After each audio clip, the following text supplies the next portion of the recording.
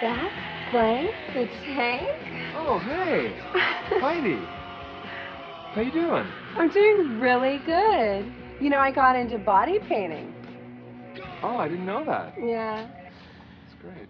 Well, you're looking very healthy. Oh, thanks. Yeah, so are you. You're Oh, great. thank you. Oh, so I heard you and Marissa split up. Is that true? Yeah, we did. Oh, you poor baby. Well, you know, I'm having this get-together at my place tomorrow night. Just like a few internet friends. You should swing by. Really? Totally. Okay. All right. That sounds awesome. All right, I'll see you tomorrow night. Awesome. Yes! I am back! Woo!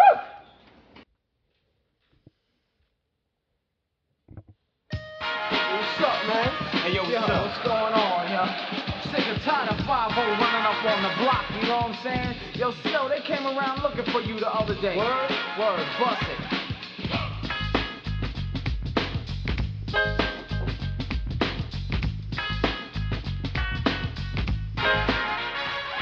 Informer, you know, say that I'm a snowman, I go blame. I like keep on down. Take the man that say that I'm a snowman, stamp somewhere down the lane. I like keep on down. Informer, you know, say that I'm a snowman, I go blame. I like keep on down. Take the man that say that I'm a snowman, stamp somewhere down the lane. I like keep on down. These are them gonna come in and they blow down my door.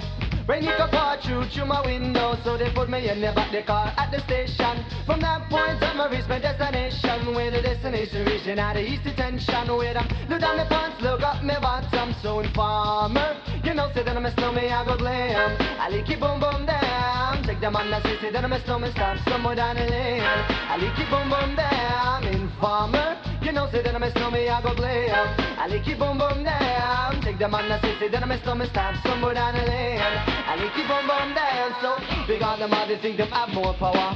They on the phone, me say they wanna want me for once I use it once and now me call me lover. Love who me calling on the one tell me and me lover in my heart down to my belly. Yes, and I'm a snowman, I feel cool and deadly. Yes, the one MC Shine and the one that is snow. Together we all have a Mr. Tornado Informer. You know, say that I'm a snowman, I go glam. I like keep boom boom down. Take them on the say that I'm a snowman, stop somewhere down the lane. I like keep boom boom down. Informer, you know, say that I'm a snowman, I go glam. I like keep boom boom down. Take them on the say that I'm a snowman, stop somewhere down the lane.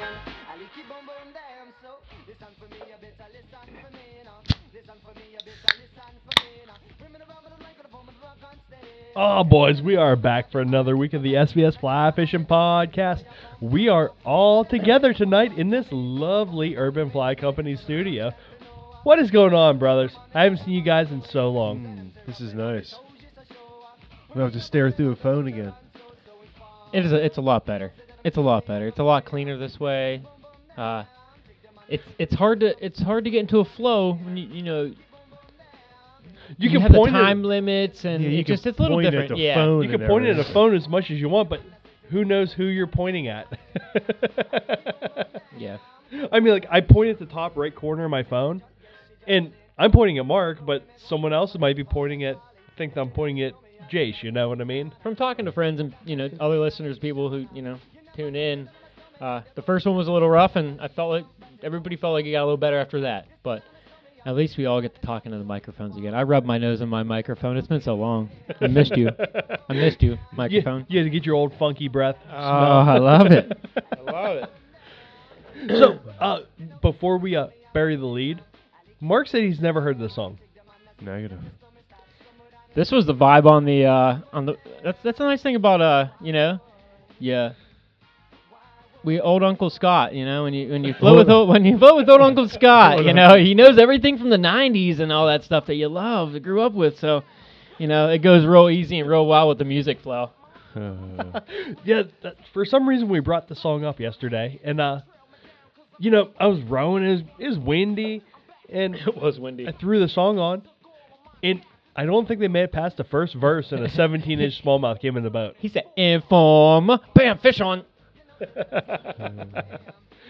So, Well, hey, tonight's show is brought to us by Predator Fly Gear. Check them out at predatorflygear.com. Eric's Hooks. Freshwater, saltwater. Check them out at ericshooks.com. Eric Hooks again. Blah, blah, blah, blah. I don't know what I'm doing. And again, no, Sims Fishing. I've been looking. I'm gonna get some sandals, some lightweight stuff for summer. Some lightweight pants, wading pants. Get all your summer stuff. I'm ready for a pair of the high boots. Oh yeah. You know, my high boots got a big hole in them, so I got a pair of theirs in this week. They're too big, but they're nice. I'm ready. Switch them up. Yeah. So get all your summer gear at simsfishing.com. Hey, tonight's show is being broadcast to you live from the Predator Fly Gear Studios. Check them out. Or not Predator Fly Gear. I'm sorry. Jesus, we're all Jesus Christ. Hey, yeah, get us back in a room together. We are a little rusty. Yep. Starting off well. Ooh. We are brought to you live from the Urban Fly Company studios. Check them out at urbanflycompany.com. Mark has a couple flies floating around this table tonight that, my God, are awesome. And one of them at least is tried and true. Yeah, that one's got a little stink to it. And also, I check out Why Not Fishing, their app, the dock. Yeti, built for the wild. Hey, and if you are tying in this quarantine situation, get some materials from Queen City Guiding. Check them out at queencityguiding.com. Now what? Back to the Informer. So, now what do we do? You know what? I think we should tell a little story about a guest that's coming on this evening. His name is Mr. John Driscoll from Naples, Florida. He's going to do a little bit of tarpon talk, do a little bit of peacock bass talk. I want to hear about the dogs. Oh, he has dogs that look like Spuds McKenzie. Yeah, my wife had never heard of Spuds McKenzie. Oh, she's too young. Yeah, and I was like, it was late 80s. She was born, 87, I'd say. Yeah, 88, so she wouldn't have remembered it, but yeah. Wait, speaking of Mark, her. Do you know Spuds McKenzie? That's a negative head shake for everyone. We are old, Jay. We are. staring 40 right down the barrel. Not in the next few years. Another if we can just get off on stupid stories, just to I got to get this one off. It was great. That's so what we're coming home from fishing the other day. We fished that little pond with my wife and my kid. We're catching bluegills, dunking bait and stuff. We're going down the road, and there's some cool stories from that I'll get to. But we're going down the road, and my wife, she looks over, and people around here, they chain more than just their dogs to trees. Sometimes you'll see a goat. I've seen goats. Goats in yards, I've seen right across from trailer park. There was one my entire childhood. Yes, right down the road from Chad there was one. Hefe. Steve and I named them. But this one, it was out. We go past his house. She looks over and she goes, "Oh my God, Jason, we have to stop. We have to rescue that dog. I'm like, that dog looks messed up. Something's wrong with it." I'm like, "Babe, that's because it wasn't a dog. It was a goat." That dog has horns. It's been chained too long. She just looks at me. Oh, she just dies. Starts dying laughing. So sometimes my wife is a little blonder than she is redheaded. You should tell the story about the eagle that you saw on that trip. Oh yeah, and I've been trying to. My kid, she's been getting a little fed up with the floats. I've been taking them off family floats, and kids have a hard time lasting, more than 6 hours and being into something and that isn't, something stupid. Like a tablet or, whatever, staring at a screen of some sort or, So trying to get her out there as much as possible. So we get out, and first thing she sees is there's a lot of osprey nests out, near our dam. And first thing she sees osprey coming in, feeding their chicks food and stuff. So that was cool. I was like, you wouldn't see that sitting on the couch, and sees the nice big centipede. We fish away, blah, blah, blah.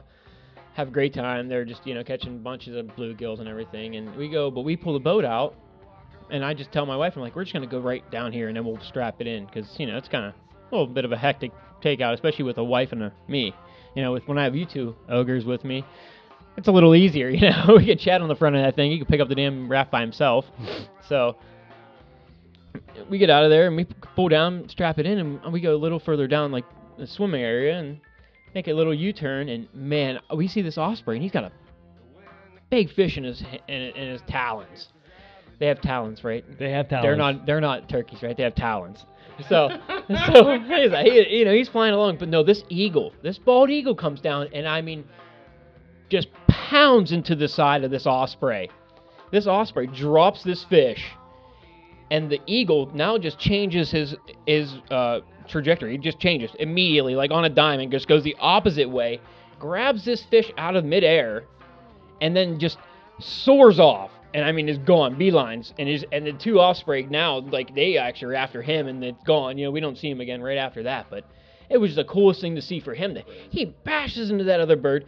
Bird drops the fish, then he just swoops down, grabs the fish, and is gone. I'm like, wow. So what you're saying is that bald eagle is no better than a perch snatcher in New York City. No, he wasn't. He was boss. You'd think they'd earn their own meal, but no, they're grimy. They'll get it any which way they can. I'm sure he has young to feed too. It's probably a she if they have young. But whatever it is, yeah, it was pretty cool to see though. And my wife was, jaw just dropped down to the floor, and I'm like, see, again, we're not out here having fun Never doing know this. what you're gonna see. You're not gonna see that type of shit. And the craziest thing to me is, like, if we would have taken the boat out 3 minutes later, we wouldn't have saw that. It's perfect timing. So. Like I said, I saw one on Thursday night as well.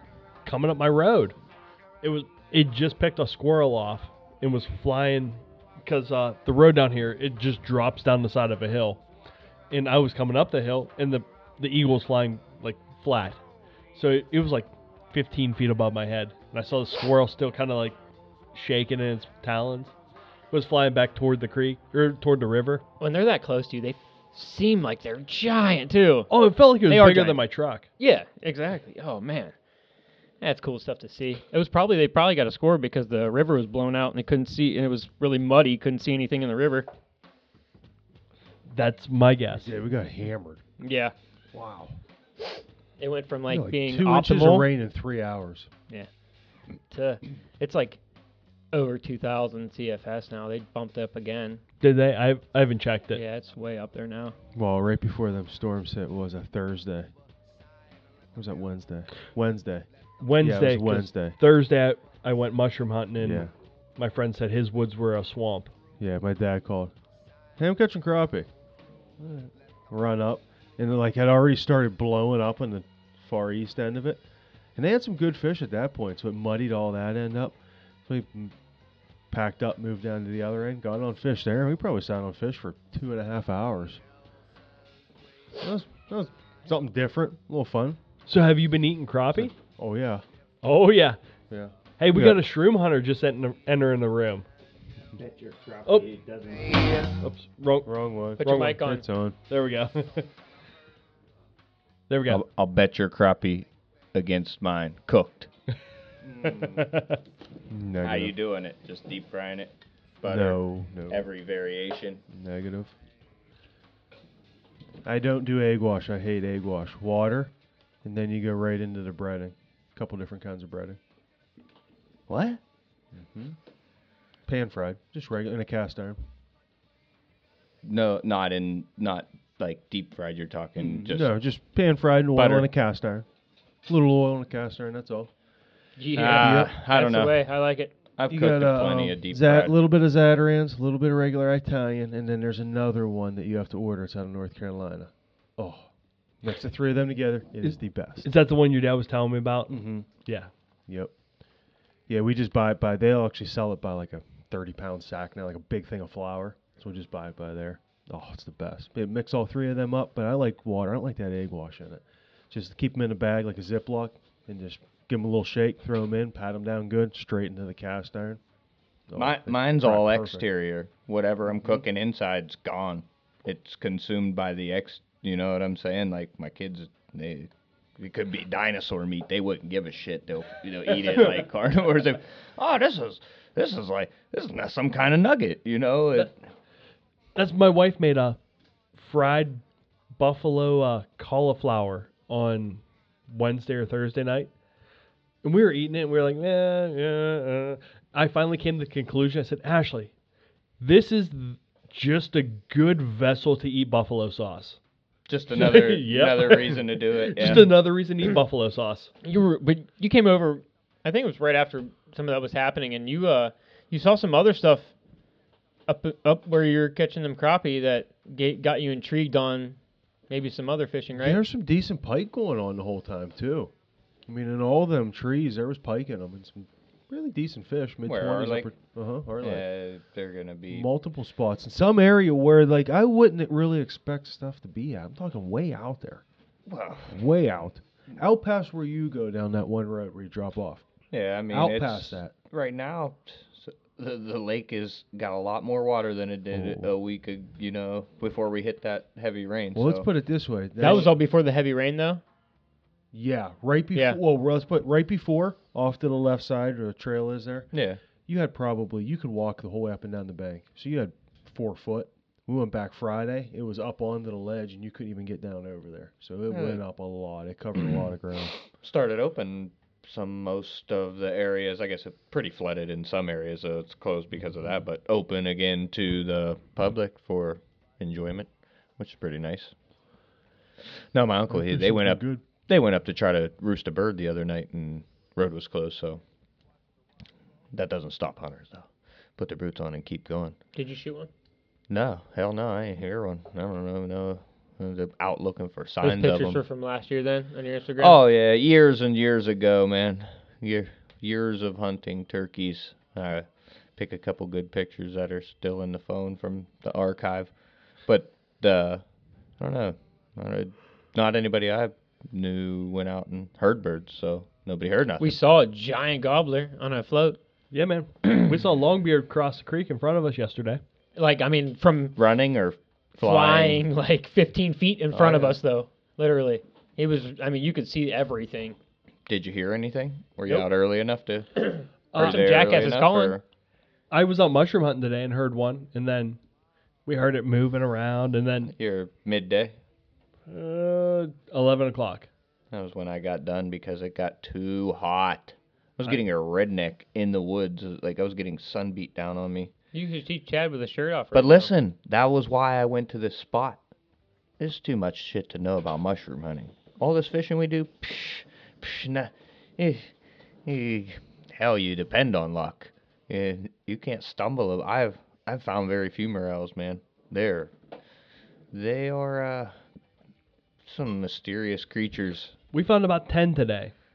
Yeah, but that's you know what I mean? For numbers wise, like what I dude. see other people making good hauls and things like that, which in turn, you could be luck, you could be beginner's luck, you could be a million things. It could be the right temperature in your hillside you're on, or it's just, they're hard to find. Oh, they're really hard to find. What'd you find?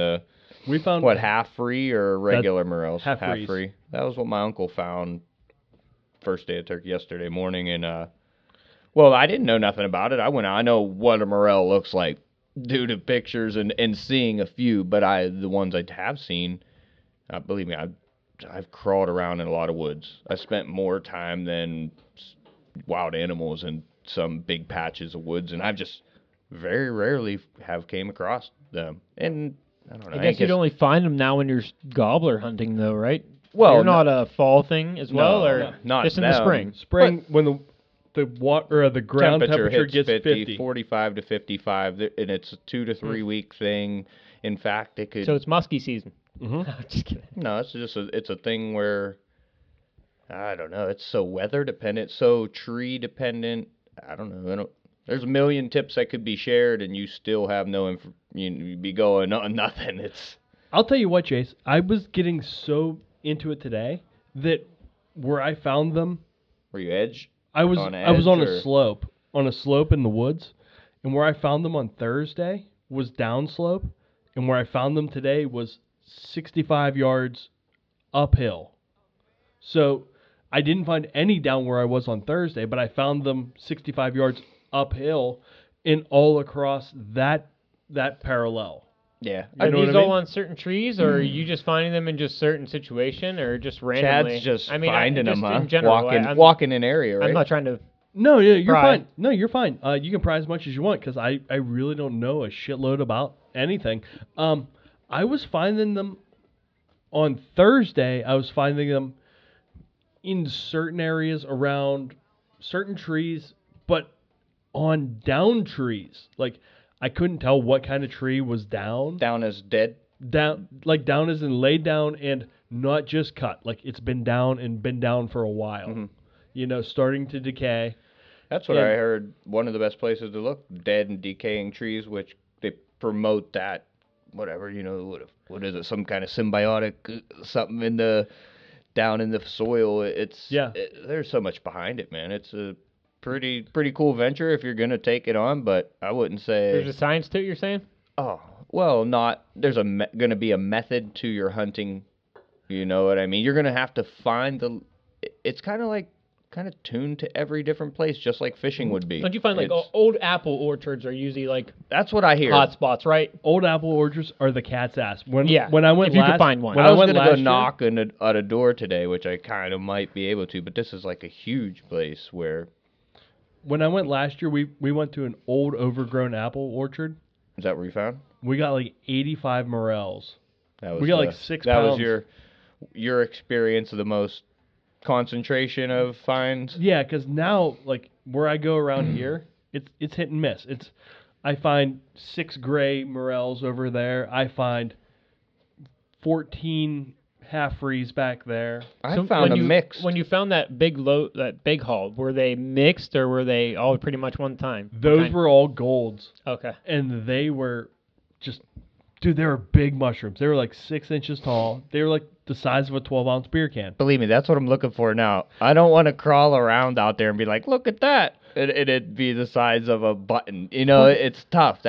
But once you do find one, that's what you need to do. You know what I mean? I'll tell you what. That's what I was telling Derek. I would bring him around and show him. I was like, here's one right here. Look. And he would come over and he'd see it. Take no steps and look. One step and look. And then I found 9. And he was like, oh, there's one. And the one he found was the size of this pen cap. I was like, God damn, Derek, that's a good spot right there, man. That's a good eye. But he found none of the big ones. Yeah. Yeah, it was weird because I don't know, I'm new to it and I'm green. I'm just going in places that I've kind of hunted and I can't say that anywhere it could be though. It doesn't. You could find better soil areas. You could find certain trees. You could find all that stuff, but every woods probably holds some morels somewhere. So I searched and searched. I found everything, but I found some other. What was the picture I sent you? They're a black trumpet. I think they're referred to devil's urn. I've heard them called a few things, but I think they're edible. But what I've read about them, they're not tasty. So I left them there. The first couple of times I ever even pulled mushrooms out of areas that weren't, the grocery store. You mean cow shit? yeah. The No, first time I ever, no, a baggie. Yeah. No, where Chad and I found like some baby portobellos across the street from your house one time when we were kids. Oh yeah. And Jace, he We used to call them pinkies. Yeah, and Jace and we'd found a huge sheephead mushroom out there in the fall time. Those are the only experiences real I've good. ever had, and the sheepheads are great. Both of them are great. I'll tell you what. I found Sheepheads just take a lot of work. Yeah. You will find a decent when you find one, it's worth it was there's worth a lot your to eat look. there. Yeah, It's huge. Gonna But take it's a lot of time. work. Yes. Yeah, it's gonna take some time. And it's gonna take some work, but there's a lot there. And they soak all the deer juices up. But- Man, I just remember he was used but to cook them listen. with deer, man. Oh, it's the greatest. Here's the shit of it though. It was so for me being brand new to it. You did it before. I can't say I set out to find a damn mushroom. So I go the other day. I take my bike. I ride up. Might as well get a little exercise. I ride up to the hill, and it's like a rock quarry area, old rock quarry. So I don't know if that was, like you said, you're over here, nothing, then all of a sudden here, this is the right place, the right time. It's such a weird thing. It's more elusive than shed hunting, I think, because you could ultimately walk deer trails to look for sheds and things like that, but you don't know where a mushroom trail is at. But once you hit it, you start, oh, there's one. I hunted for 2 hours and didn't see shit. Then I found multiple mushrooms together, which I tried to associate the trees they were with the vegetation they were with. And today I looked in a complete different woods and I didn't find none of those relative things. I thought I was going to go to this area because how it gets sun versus other areas around there, and I was like, well, that's going to be popping. That's going to be the place that facing slope gets the most sun all the time, versus kind of like a river. One side's growing the leaves heavy now versus the other side isn't, down in the valley or however, even highway sides. So I thought I was on to something, and yeah, kicking the balls. I found one after about 20 minutes. I go in there, jump up a deer. I'm looking at him. He walks off. I look down. Okay, there's one half free morel, and it was knocked over, or I don't know if it expired. It didn't look bad. It just was laying on its side. I was like, well, that's weird, but maybe there'll be more. Only one I found the whole time in like 3 hours. So you want to hear something funny about, you said hunting deer trails? I was back in a big deer bedding area because it had... What were you doing, collecting ticks? Yeah. No, I got permethrin. Rolling around like a lint ball. I got permethrin, and I have no worries now, man. Is that like promethazine? That shit is fucking on point. But I was back in that deer bedding area, and I walked the deer trail out, and I looked down, and I said, oh, there's a stalk. Like, I saw... No cap, just the white. A morel where it looked like it was cut off. But it wasn't cut off smooth. It was cut off jagged, like a deer had been eating it. Oh, believe me, I'm over there wondering. The deer eat them. That's what I'm wondering. I'm like, these fuckers got them cleaned up. I come to the wrong place because there's a lot of deer where I go. Yeah, no, but let me tell you, they're better at finding them than you are. Yeah, they probably got a snout for it. They probably associate a smell with it. But before I'd picked any morels, I found that stalk that had been bitten off. I was like, all right, well, now I have a little bit... Gave you the idea and confidence I have that they a were little there. bit of confidence that the stuff's around. I did find some cool stuff today. While I was out today, I was showing Derek the ropes. Derek that comes to fly tying night. I took him around. I found a pheasant back the other day, which is another big mushroom that grows on a tree. I found one, and I cut it off, and we ate it last night. But I left half of it there, and I left it, and I wanted to show him because I knew he was coming today. So we went and we checked out that pheasant back first, and then we went and we were looking around. We looked, and like I said, we found about 10 morels. We found another pheasant back. Derek's son cut it off, and they took it home as well. They're gonna cook it tonight. I found a trillium. Are you supposed to cook them like when you harvest them? Yeah. You just, like I say, slice them thin, put paper towels on them, dry them off, saute them in butter. Just like morels as well? Yeah. Okay. That's the best way to do morel. Yeah. Saute it in butter and salt and pepper. But I found a trillium, which is a wildflower. I sent it to a picture of you guys in the group.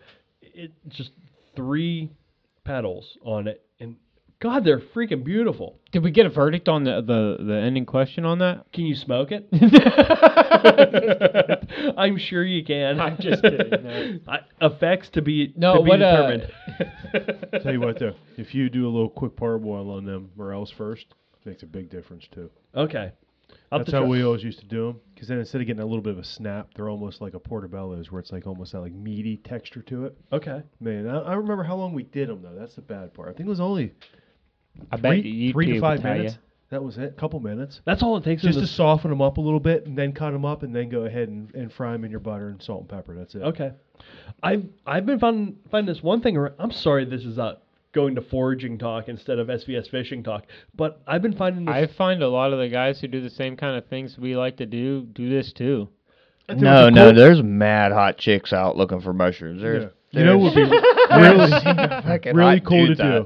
Get some of them crappies, get some of them morels, go do a float, cook that on a shore lunch. Oh, but I'm done. I'm in. That'd be money. I had mentioned to Chad that's what we would do if we, because turkey hunting sometimes is just you getting beat by the turkey. So if you could be quiet enough and not, you still listen for a bird, that doubles as. But after a day like today, I enjoyed the first day I went mushroom hunting. It was cool weather. It was like 50, a little bit of sprinkles of rain. There was no bugs. So, yeah, this Something year to be having said mosquitoes. for just being in the woods, though, too. Yes. Well, with it being nicer today, I was getting baked out there. I was like, nah, this is not fun. Well, you're white as white, though. Yeah, but I had long johns on. I was dressed for 7 a.m., not 11 a.m. with high sun. 72. Yesterday on our float, the same thing. I mean, Chad was in a t-shirt. When we woke up in the morning, it was chilly though. There was still a little. I mean, when you're stripping your line, it was still a little chilly in your hands. And by the end of the day, God, was it nice. It was beautiful. And while we're on foraging talk, real quick, yesterday on our float, I found ramps. I find ramps everywhere, bud. I didn't harvest them. I'd never found them before. No? No. I was They're like, all on that creek. we found them. So and then I now was like, now clarify and verify.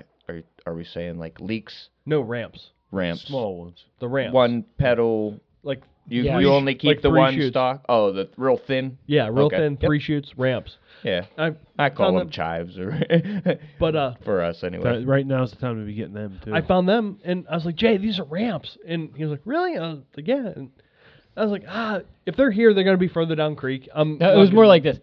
Ramps, dude, cool. It was more like that, but go ahead, Chad. So I didn't harvest any.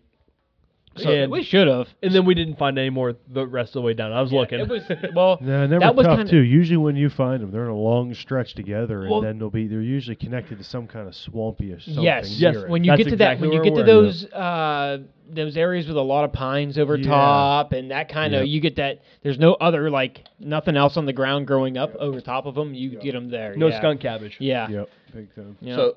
So one more question on the. I don't know. I guess you're Hey, hunting. we're guests here pretty soon too. Oh, yeah, we got about 3 What's minutes. that noise? It sounds like there's seagulls in the back. Kids. It's probably the song. I thought we're it was playing. kids yelling back there. But open woods, like, are you looking thick? Are you looking open? Are you looking places that? Is there other growth? Are you finding most of them associated with other growth, such as like the fiddles and the ferns and things like that? Because that's where I found most of mine. It was not full of growth, but it had undergrowth. You know, some areas of the floor is kind of not the right, either too much water, too wet, no growth. I didn't find any. I found more in greener areas. They're harder to see in the greener areas Than in the brown than in just the hardwoods. leaf-covered area. But I found more in that area. They're harder to see. Like I said, you have to look harder, but there's more of them in that type of area. Well, after seeing somebody post a post where they said, "Oh, I pulled up to my supermarket and got out." You may have seen this. I don't know if you follow the page, but got out and they picked like 5 giants right under a apple tree that was in a Yep. parking lot. Like, how many people walked by that? So You know what? There's an apple tree directly across the street from where you guys are gonna walk out the door here in about I've been 2 minutes. spying everybody's apple trees. I've never found a morel under that apple tree. Yeah, that's all got to be right. So Have you ever looked over here? Yeah, I find the grays across the street, Jay. Okay. Like up by the bend. I figured. Yeah. That's Yeah. where I find the grays. Well, they're starting to flower apple tree, so it kind of gives you a little easier spot on them and stuff. No, it's something different, something to enjoy some private time outdoors. Actually, it's quiet. You soak all that stuff in. You get to see some of the cool stuff on the creepy crawlies and things like that on the ground. So Or if you have kids, it doesn't have to be quiet.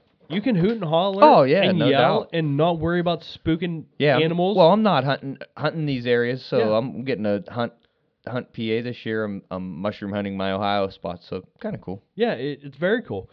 But hey, on that note, let's go take a break and we'll come back with John Driscoll and talk about some saltwater fishing, man. Sure thing, Chad. And we are back with John Driscoll coming to us out of Florida. What's happening, man? Yeah, not a lot. We're enjoying the weather. We get some awesome weather in the spring and through the winter before the the heat and the mosquitoes kind of chase out all the pretenders. So it's all good. So what, you guys get pretty mosquito ridden later in the summer? Yeah. It's nature of the beast. If you like fishing, some of the best fishing is going to be having to navigate through through the bugs. I don't know if any of you guys have been to Flamingo down there in Everglades National Park, but that's kind of like ground zero. And I had a harsh introduction to that place, and when I first moved down here in the 80s, my brother-in-law invited me fishing, and we drive down there and we blow out a tire on on the boat trailer. So we stop, and I volunteer to stand by the side of the road as he runs back into town to get a spare. And he doesn't go a quarter mile down the road, and he sees me just hopping in the rearview mirror and turns around and gets me, and I am covered like the fur of a yeti in mosquitoes. So yeah, you learn how to deal with that, and then once you get through that, it all works out, man. So when the bugs are biting, the fishing's good. So how do you deal with that? Well, I mean, you guys up there have, your seasons are a little more pointed. You get this lull in the winter when everything kind of dies down, and this surge of life in the spring, and the bugs come in. So down here, I hate to say it, I got to take a deep breath. If you're gonna fish one of these wonderful areas, you're gonna be in for it. So you prep by wearing like a long sleeve T-shirt, like a Patagonia, and then a long sleeve sweatshirt on top of it, and then a hoodie on top of that, and a buff on top of that. Layering system of armor. And I'm not kidding, full gloves, because if there's a millimeter of skin exposed, you are gonna get torn up. But in years when we have a little bit more of a drought, they drop off a little bit. So like the last 15 years here, I should say that, ignoring the last, say, 3 to 5, but before the last 3 to 5, we had a little bit of a drought, and yeah, it was fabulous. You could get out there and only deal with a modest amount of bugs. But the first time I ever went to Flamingo, we pull up in the truck. Well, I should back up and say the first successful trip I ever had to Flamingo. We roll up in the windshield as soon as we kind of park the car to prep the boat to dunk it at the ramp. The windscreen was just covered in bugs, and I mean, my jaw dropped. And that was really my introduction to Florida. But what kept me on that trail was that particular event. My first 3 casts in Everglades National Park at Flamingo were a redfish, a snook, and a tarpon in 3 casts. So it's just hard to back up from that. Has it got that good since? Has it been that good since? Well, I don't. Or was it beginner's luck? It was like somebody trying to get me addicted. Hooked you, boy. I can't remember any other trips that were that good in starting out, but I certainly had days that were every bit that good after we kind of put some time in, to get where we were going. So, right off the air, right before we started rolling, you told us how you got down to Florida and how you got your starts into fly fishing a little bit. You want to go into that?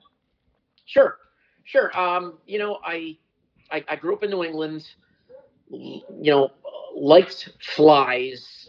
I didn't really fly fish in New England, but I met a bunch of old people that, tied flies. So I learned a little bit about tying flies, and then went to college in the Midwest.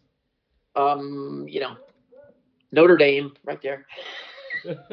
But, moved to Florida in 85, and I was fortunate enough to move and live on the Pilot Study Canal where they introduced the peacock bass. So Paul Shafland is the guy, director of non-native fish at Fish and Wildlife at the time, and he put together the program to introduce the peacock bass because I don't know if you guys are aware of it, but the canals in South Dade are essentially overrun with all kinds of exotics. Primarily cichlids, but there's all kinds of stuff in there that just huge surprises. You just never know what you're going to catch. So they introduced the peacock bass in order to try and bring some balance to the canal systems. And I was fortunate enough to live on the Pilot Study Canal and, fished every day after work. I'd get home, walk out on the front door, out the back door, hop in the John boat, and just drift down the canal with my fly rod and see what I could do. So Sorry, So Mark. how has the peacock backs done for the exotics there? And what are you supposed to do if you catch an exotic like that? Are you supposed to kill it or do you throw it back? Well, typically I just throw everything back at this point. We haven't got firm orders on some of the exotics now, just simply because the ecosystem down here is so overwhelmed. It is so overwhelmed that these things they're in place, and throwing or keeping one or two of these exotics is not going to dramatically alter the ecosystem. Even if every fisherman went out there and kept an Oscar or threw it in their cooler or something, it's not going to change the ecosystem. So what happens is they did their analysis, and the peacock bass don't. There's overlap in the forage species, but peacock bass like it when it's cold. They like the evening. They like it deeper. And so when the hot summer hits, the peacock bass get much more active, and you're less likely to, catch any largemouth bass unless you're fishing deep or slow or, in the evenings. What flies are you throwing for them, and does it change throughout the year? Well, if you guys follow me on Instagram or something, I'm I do. I'm into the muddlers, man. I just throw muddlers for everything. A clouser is a fabulous fly, but at this point, I think that's cheating. So I throw muddlers for everything. And when I lived in Miami, I was fortunate because I could try lots of different things. I settled on a pattern where I would throw a. Well, let me just back up and say the canal I lived on was 20 feet deep, and it had oceanic locks, so we would get snook in there and tarpon and all kinds of stuff. But I found the pattern that worked best for me in this deeper canal was teeny 350 on a 9 or 10 weight, and I would just rapidly strip a muddler, and the muddlers I use tend to be kind of fairly colorful, oranges, reds, shad type flies, and that's kind of what I did. I've sort of stuck with the muddlers. Just they if you're going to prospect around in Florida and experiment, explore, muddlers are perfect. They push a lot of water, so you can sometimes pull in those fish, and you can make a muddler look like anything, kind of like a deceiver. Or an EP fly or something. And I was just going to say an intermediate lines probably. Yeah, intermediates. Down here on the East Coast, the East Coast people are spoiled because the water is super clear, and so intermediate flies work great. Sinking line works good if if you got something that's 15 feet or deeper. Sometimes the intermediate line is a good balance, but if the canals are 15 feet or less, I usually throw my favorite fly line is a wolf triangle taper, whatever wolf Bermuda triangle taper, and I just use a like a 10-foot leader, and then you add a little weight to the fly, lead when you tie it up. It makes it neutrally buoyant and just works for everything. So you sent me a whole box of the muddlers. It's been about a year and a half ago or so, and I was so surprised at how small they are. Like for what we throw for smallmouth, they dwarf what you're throwing down there. Yeah, well, that's kind of the odd thing. It's a blessing and a curse at the same time. If you're somebody that likes being able to watch that fish hit 60 feet away and bang that fly, these things aren't really going to work for you all that well. But what I found is, particularly if you get to the salt water, the backcountry, my favorite place to fish is the deep in the backcountry creeks, and sometimes you're prospecting, sometimes you're sight fishing. The small flies, 2 inches, sometimes 2 inches or less, inch and a half, inch and 3/4. Um, these things will pull in fish that are 40 inches, and if you look at the tarpon guys, what they throw for the Atlantic tarpon when they're migrating. I mean, look at some of these toads. It's not a big fly they're throwing. You can add a a big tail on it, but the flies are not what you'd expect for a fish that's 5-6 feet long. And what we found is, or what I found moving around, is this kind of marginal fly. Actually, got a couple here that you toss it. I don't know if you can see that. This will pull in a fish that's like 30, 40 pounds. And I had a day fishing with one of the Drake guys in Flamingo, and I caught five tarpon. The biggest one was probably pushing 50. 5 on one fly that wasn't even 2 inches long, and they just crushed it. So what I've done is the kinds of muddlers I tie. I don't know if you can throw them with a 5-weight or a 4-weight. They're pretty wind resistant. They got big fat heads and they've got a big fat tail. So these tiny little muddlers, I throw them with an 8-weight, and they push a lot of water. And for South Florida, I can't speak to you get farther up the state, but down here in the Everglades, these little tiny flies push a lot of water and they pull in big fish. So I kind of, that's sort of my MO now, is a fish less than 3 inches long. If I'm way down the southern end of the state, I make sure it has yellow. But everywhere else, the colors, you can kind of mix and match.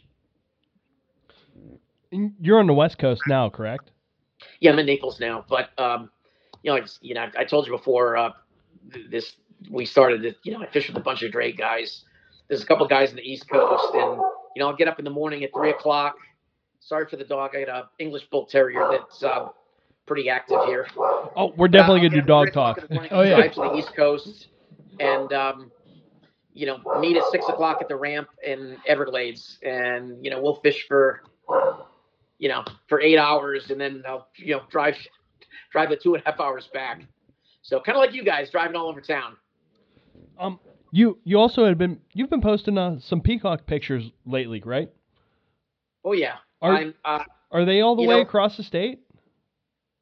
Well, they were introduced in Miami, and the reason that the fishing game allowed them to be introduced is they are temperature limited. They're temperature restricted, so they don't like water below 72, below 72, and they basically die if water gets below 60. So they're not going to go very far north. And the weird thing about Florida is if you look at the state, you look at Miami and Fort Lauderdale, and you draw a line straight across to Naples. Even though we're a direct line west, we're in a whole different climate zone here. We're like 10 degrees warmer in the summer and 10 degrees colder in the winter. The East Coast maintains this, nice kind of consistency. So what's happened is the fish have started spreading, and they've been assisted by a number of people, with the bucket brigade. I don't know who put them in the canal system and the lake system in my neighborhood, but somebody most certainly put them in here. And I've been in my neighborhood 20 years here in Naples.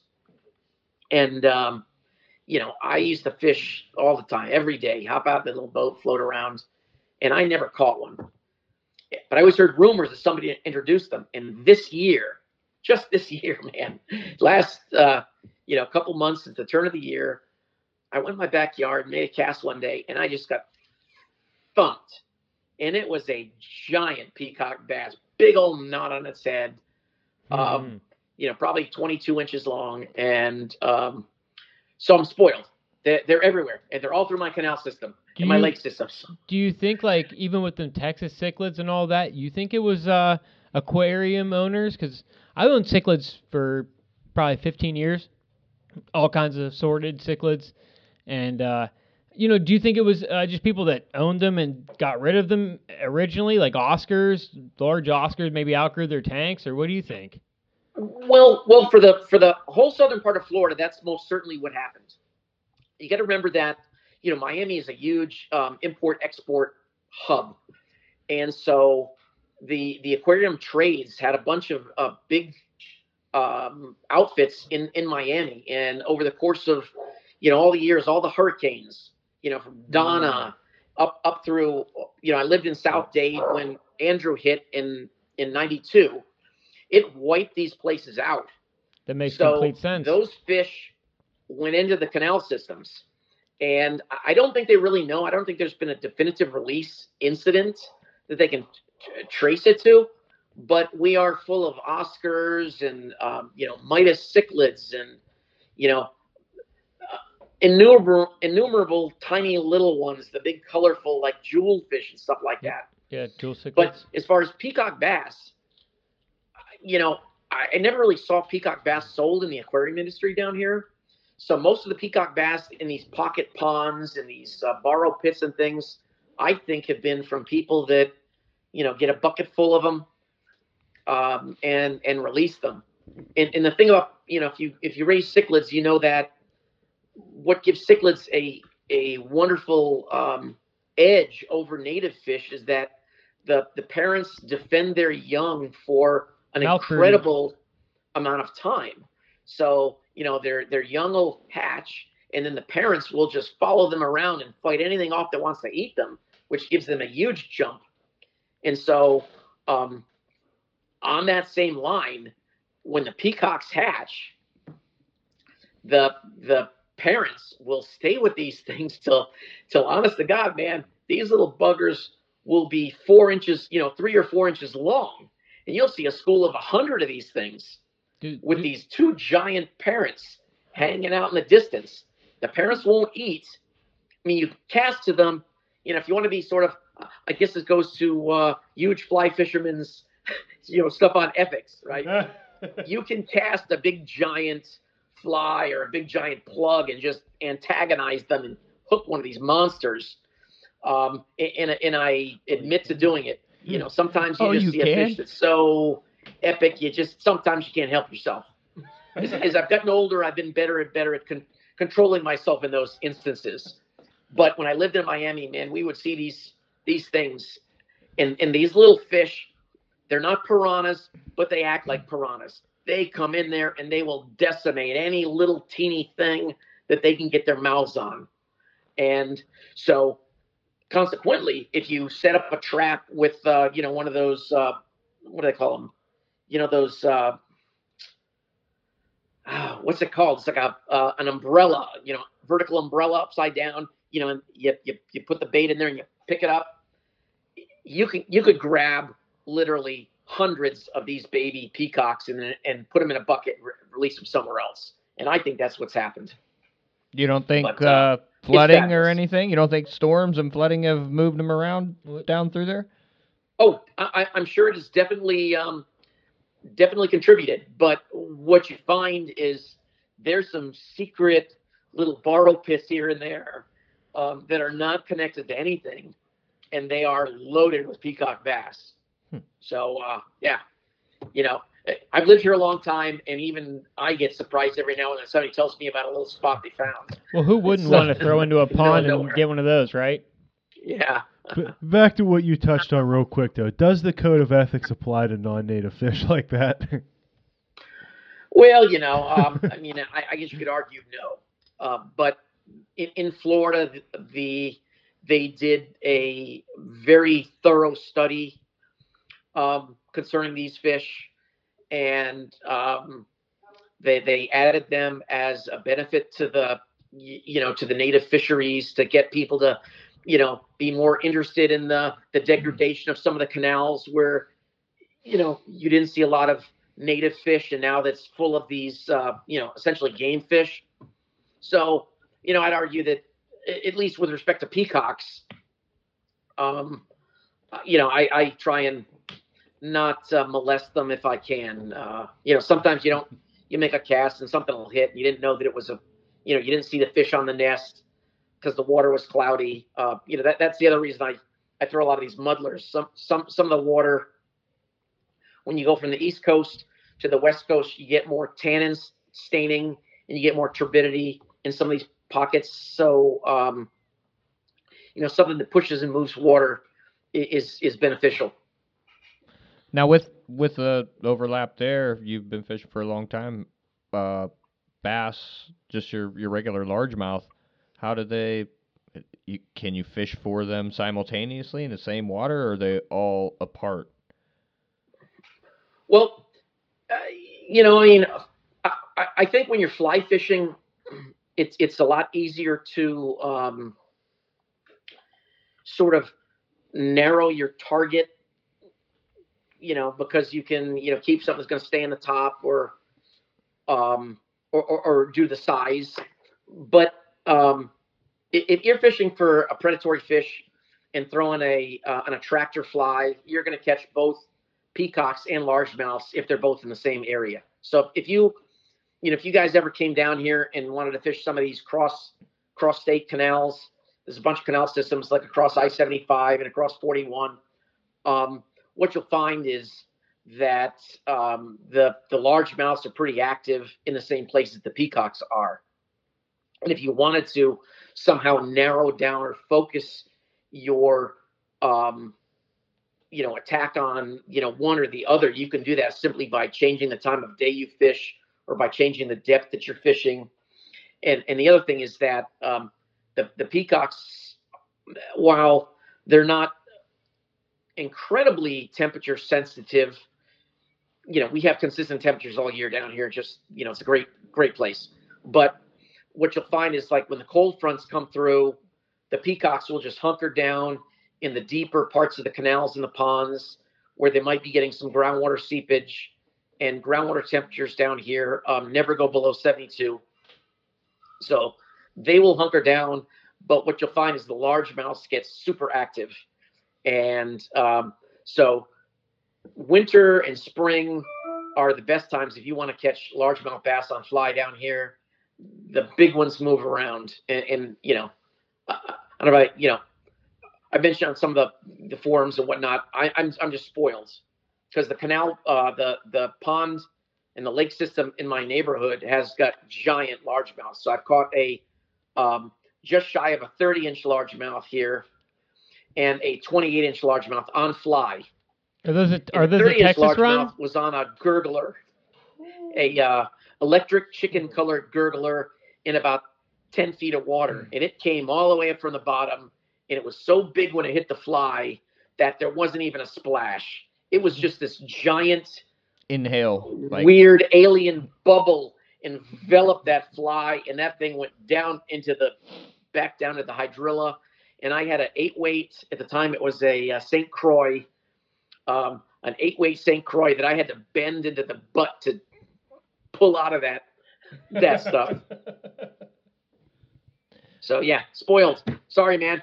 Do they get bigger than 30 inches? What do you mean? Oh, it's a 30-incher. Well, okay, That's a big steelhead. it was a good fish. Are they the Texas strain, or are they you guys up there are spoiled with the steelheads because those things fight for more than 5 minutes. Isn't there like a different strain of largemouth bass though? Like, was it Texas and Florida have? Is that the ones? Those are the ones you're catching? The Florida strain bass grows the biggest. Okay, of that's the what I largemouth. thought. And what you see across the country, you'll see a lot of the Fish and Wildlife agencies will want to get a Florida strain bass that they'll hybridize with a local species to make it somewhat more tolerant to the temperature conditions in that area. But the negative of a Florida strain bass is they're actually smarter than the other ones. So they grow really big, but they found out that they, if they've been caught on something of a certain color or a certain size or a certain kind of consistency or characteristic, they will avoid that in the future. So they get big and they get cagey. So it's like Jurassic Park. You have to mix it up. It's like Jurassic Park. Yeah, exactly, man. So, hey, John, do you have to mess with gators at all while you're down there? Well, yeah. You mean like okay, tackle him, Chad? No, That was You the know, I've mentioned best it before. response. I'm Well, an environmental yeah. consultant. I've been an environmental consultant since Indiana? I graduated college, and I've actually been like waist deep in the swamps when you see these suckers. And as somebody who grew up in New England, the first couple of times I had to see those things, I got to tell you, I had my mouth dried out a little bit, and the pulse raced, and I had to stand there for a minute, determining if I had made the correct choices in life. I like fish not that much. But what you find is that the wild alligators are generally not a problem. They don't like people, and as long as you follow the same rules you'd follow for like a bull shark, don't be splashing around the water at dusk or after dark. Stay when it's bright and sunny. That generally works out pretty good dealing with the alligators. The only time it becomes a problem is there's a couple of places in Everglades National Park where the people will camp out, and some of them start throwing stuff in the water, and the alligators get acclimated to people, and that's just a bad thing. If they're used to people feeding them, then they just follow you around. They go after your fish. They come up on the land, and yeah, it's just bad. In the Everglades, are you seeing, even as a fisherman, a lot of the larger snakes that are non-invasive as well? Oh yeah, all the time. I can't say I've encountered them while hiking, because the Burmese pythons are just masters of camouflage. You're just not going to see them unless they're sunning themselves. But when you're in your car, you're going to meet somebody at the boat ramp at the crack of dawn. You're driving along I-75, and you could glance over the side, and you'll see a 15-foot snake sunning himself on the side of I-75. And most Shut of the your time, mouth. by the time you I'm over that. No. Yeah, by the time the problem is by the time you recognize it, you're already past it. Because the MO for the old school Everglades people here is you turn and you run it over because you want to kill it. Sure, yeah. But yeah, I mean, I've seen innumerable Burmese pythons. We've a lot of times we find them dead on the side of the road. I haven't really gone out and hunted them. My oldest daughter used to play soccer when we lived in Miami, and I was another one of those weird kind of quirks of luck and fate. One of the other parents on the soccer team was Skip Snow. I think he's Dr. Skip Snow, who was the guy in charge of dealing with the pythons in Everglades National Park. So, heard a lot of stories about what they were doing with them, and I think he's retired now, but you'll see his name pop up if you ever Google anything about the pythons particularly in Everglades National Park. So when they kill the pythons, what do they do with them? Are they table fare at the end of the day, or are they what do they do? Well, okay. Generally, if you catch one, you're supposed to euthanize it, or you can just put it in a pillowcase and just give it to Fish and Wildlife. But they're going to euthanize it, and then they're going to vivisect. They're going to euthanize it, and they're going to open it up, and they're going to see what it's been eating, because they want to track what they're preying on, and then they just trash them. A lot of the licensed trappers will actually keep them. They'll skin them. They will turn in the part of it to the Fish and Wildlife for them to do their research, and then they'll keep the the skins, and they'll keep the eggs, and they'll feed the eggs to domestic wildlife. A number of guys keep pigs out in the Everglades, so that's kind of what they do. That's another invasive you guys have, isn't it? The wild pigs. Oh yeah, they're everywhere. I mean, well, you guys probably don't you have them up where you're at? Nope. Not right around where we are. We don't have them. Oh yeah, we've got them all over here, and they're just it's a incredibly smart animal, and sexually mature at less than a year, and they can have at least 2 litters a year. So you let a couple of those those critters loose in your woods, and you're just you're in trouble. You're going to be overrun with those things. And like I said, in my other life, I used to do a lot of environmental field work. We would go places, and you would see like a quarter mile of land just torn up like a tractor rolled through it. That's what these things do. And they eat everything. They eat snakes. They eat lizards. They eat everything. So, back to the flies that you're actually fishing here. What was the, I don't know, what brought you to that? Is it a bait fish imitation? What was behind, all the fishing that led you to this style of fly that you get a lot of fish on? Well, I used to, when I first moved down there, I'll admit I used to love light tackle spinning fishing, and no weight, just free lining shiners. And you look at how big those things are. At this end of the state, we can't get those foot long golden shiners they fish up in Lake Okeechobee. So we don't always have, you buy a couple dozen, they'd always be these little things, 3 inches long. And, you'd still catch everything. You'd catch snook and tarpon and largemouth and peacock. And so when I started focusing more on fly fishing, which I've done for like the last probably 20 years, I think the last time I picked up a bait caster was, a few months ago, because there was something busted out in the back and I couldn't figure out what it was. But mostly when I go, I choose to take my fly rod, and we've over time, we get a lot of people come in here during the winters. So I like to get out where nobody goes, or where few people go. So it's more about getting way back in there, and you start to look at what those fish are feeding on. Those fish feed on stuff like killifish and mosquito fish. And so, you start to kind of narrow down the pattern. You got to have something that pushes water, but something that's not very big. And so what's happened is I kind of settled on something which is kind of probably an evolution of like an Everglades minnow. I used to go for all the fancy colors, but I found out that, one of the best flies is just a ugly tan thing with some bead chain eyes on it. It doesn't even have to be fancy. It doesn't even have to be a muddler. Just, a clump of marabou and then spun marabou with some bead chain eyes. And on a bad day, that's going to bag fish for you in the Everglades. So for me, well, because I like to tie flies, and I do it for my relaxation, I started putting a little effort into creating something that worked for me, and also kind of looks good for me to give away to my friends. I know. I know. Yeah. So what I've done is the one that I do, a lot of times the saltwater fish aren't picky.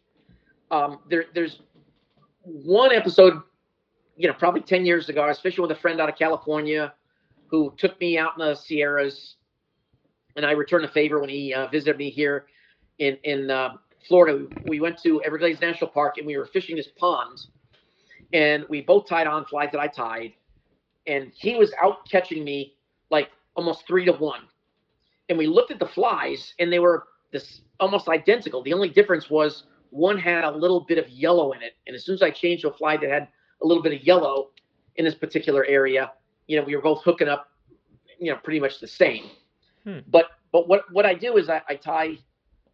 I like that movement of the tail. I like marabou for tails. Marabou gets torn up.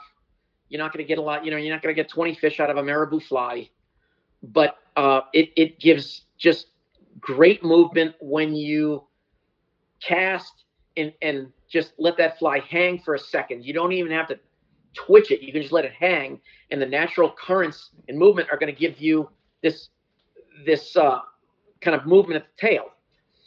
But what happened was I started noticing that, the flies weren't even holding up for like a half a dozen fish.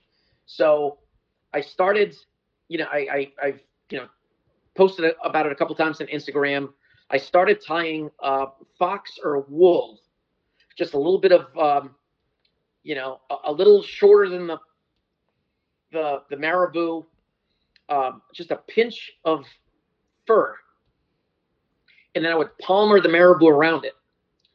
And I found out that just that little bit of kind of crinkly hair was great. It made the marabou stand up longer, and even when the marabou kind of finally would get torn to pieces, you still had a tail that worked and a tail that hung up.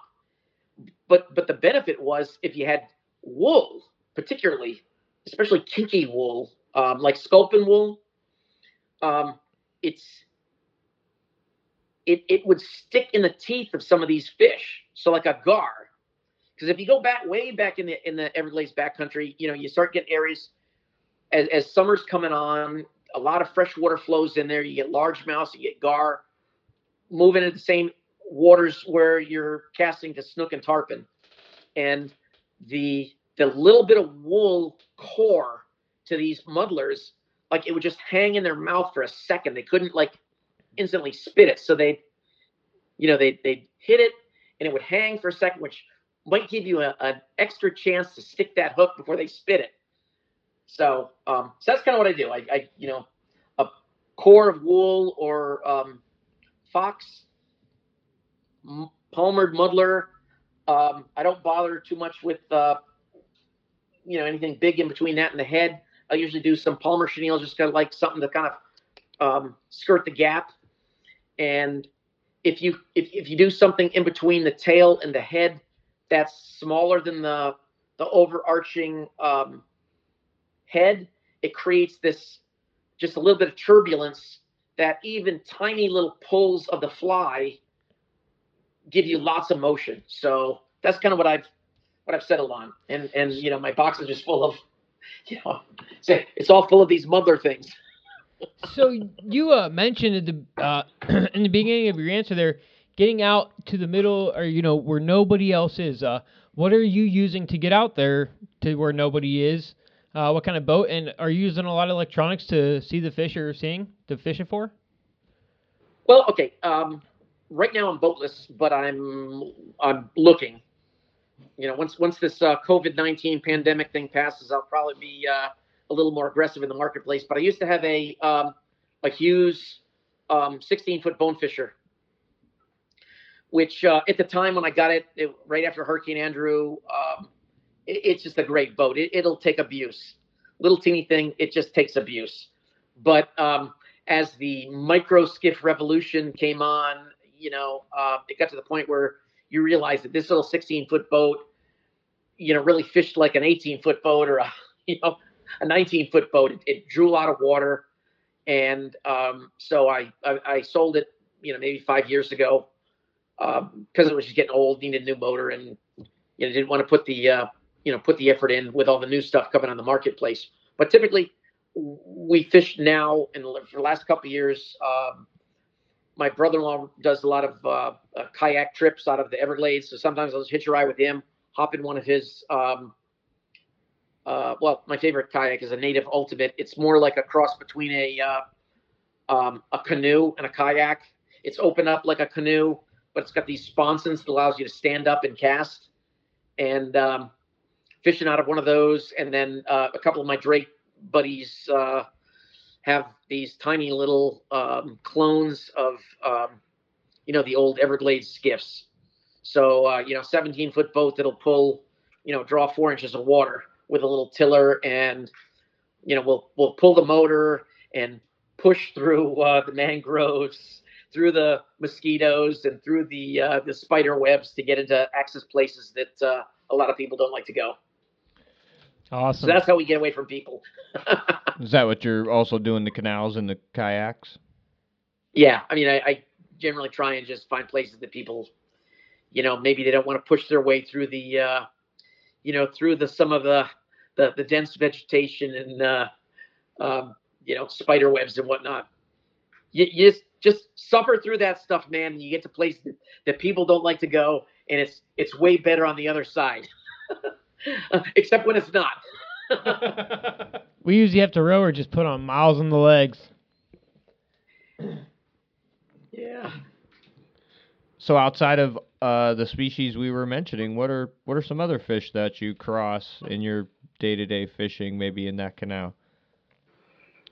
Well, the canals down here, all the normal stuff. You got largemouth bass, peacock bass. In in South Florida, the reason I fish a heavier fly rod, I fish an 8 is my normal go-to. 8 or 9 are my go-to rods. A lot of people think that's kind of like overkill, but you never know what you're going to get. We have pacu here. My neighbor caught a pacu that was 15 pounds. Holy shit. And I don't know if you've ever seen one of those things, but it's it is a monster. It fights like a permit. It jumps like a tarpon, and it'll take you to the cleaners in no time. So we get those. Incidental catch has been small alligators. And then you have to decide whether you just want to break it off or whether you want to, get your fly Sacrifice back. the And fly. that really depends on whether you had a cocktail or not and how big the alligator is. Do you want to wrestle this alligator or not? Yeah. Well, you're close enough. Offline, I'll send you a picture one day of probably a bad choice, but it all worked out. You're close enough. Call the Gator Boys. Yeah. But what else we get is we also get clown knife fisher down here. Mostly on the East Coast near Boca. Because the snook and tarpon breed and then move into freshwater for the winters. Even if you're fishing some narrow little freshwater canal, you could a 4-foot tarpon could pop your line, or a 3-foot snook, and then of course any number of exotics that you're not even aware of. We get Midas cichlids. I think they're not. I don't think they're predatory, but they'll hit something if it's near a nest. We get Mayan cichlids that are aggressive. We get obviously Oscars, all kinds of stuff. So, anything like what would it be? Our bowfin? What do you guys? Any snakeheads down in that region? Yeah, well, there's supposedly snakeheads. I haven't caught one, but I've heard they're on the East Coast, sort of like the Boca Palm Beach area. Initially, when they first found them, I think everybody was freaking out. But the reality of it is that the fish down here are pretty damn hardcore, and it turns out that a couple of snakeheads really isn't that big of a deal compared to the normal stuff going on here. yeah, just the fish that live with alligators, right? They got to be pretty tough. So, I'm sorry. Catching the Oscars, are they asking you guys to keep the Oscars, and are they table fare? Do they taste good? Is there a reason to keep them? Well, if you like your saltwater fish, saltwater fish tastes good at least to me, compared to freshwater fish. And down here, a lot of the Everglades backcountry fish just taste muddy.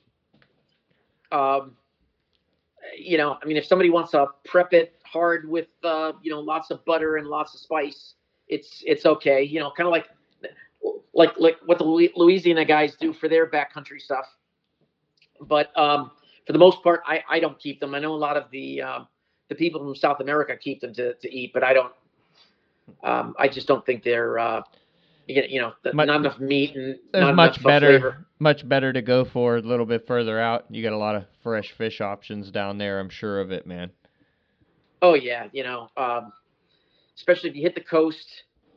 You got snook and redfish that cruise the beaches, so you don't even need a boat to go for those things. And if you want to put in some time and some money, there's always mahi or grouper right offshore, and that fresh fish is pretty good. So I was in Tampa a couple years back, and they were telling me to walk the beaches for snook. Is that the same down in Naples? Walk the beaches inside the first roller. Yeah. That is a great thing, and I'm glad you brought it up, because a lot of people come down here from fishing up north, and they have this idea about how they want to wade out and cast 50 feet out. None of that, man. Crack of dawn. Get out on the beach, crack of dawn, and um, just walk slowly along the beach. Morning fishing is way better on the Atlantic, at least to me, way better on the Atlantic side than the Gulf side. But the same rules apply. Just walk slowly along the beach and just watch that first trough. What you'll find is, and this was the craziest thing, first time I ever saw it in my life. Those snook will get right in there as that wave rolls up on the beach. They will be like right there, their backs out of the water, almost touching the sand. So you don't have to even get in the water. You just walk along the dirt and watch that first wave trough and that second wave trough if you're on the East Coast, because the sun will they'll be backlit. So as that sun's cracking the horizon on the East Coast, you walk those Atlantic beaches, you just look ahead and you'll see fish. You'll see the shadows of the fish in that roller. And, snook are kind of a weird fish. Sometimes if you see them, if they see you, they're just not going to eat. So sometimes they get lockjaw.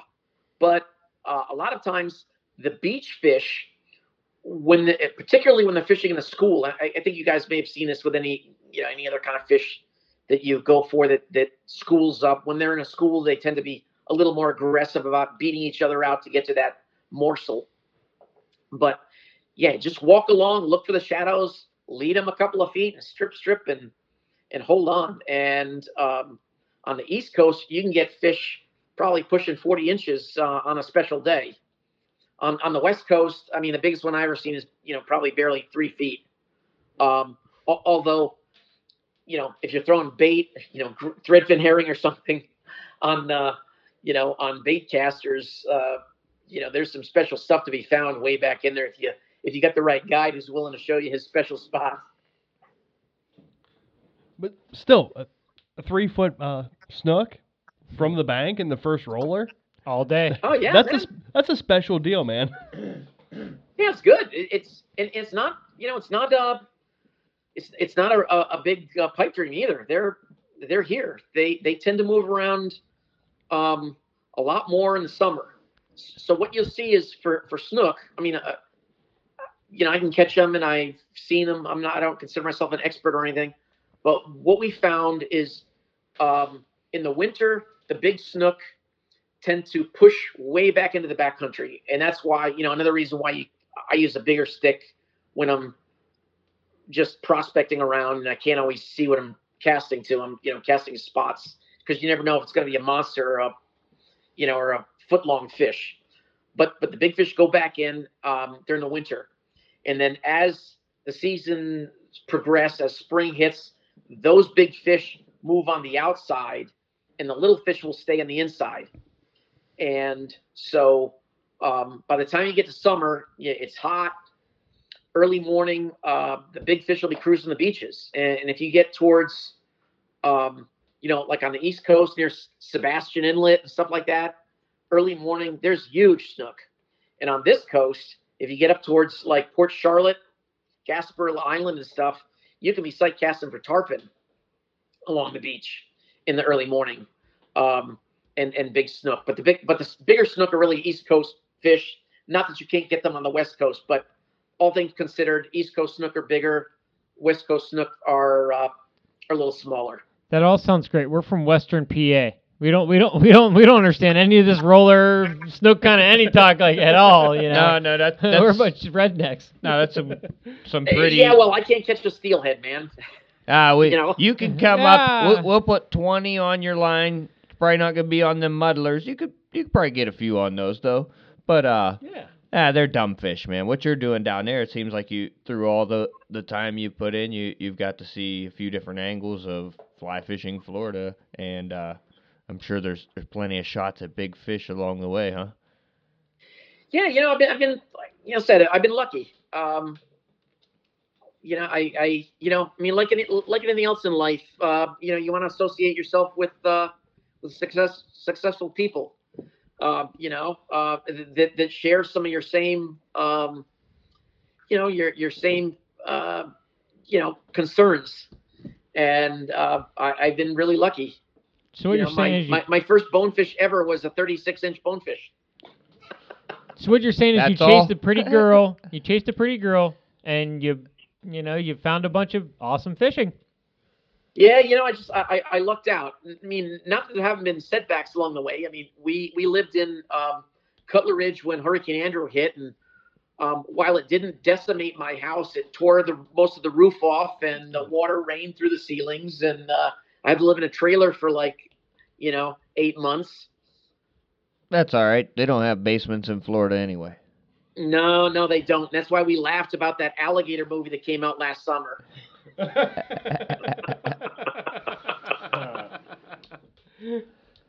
Great.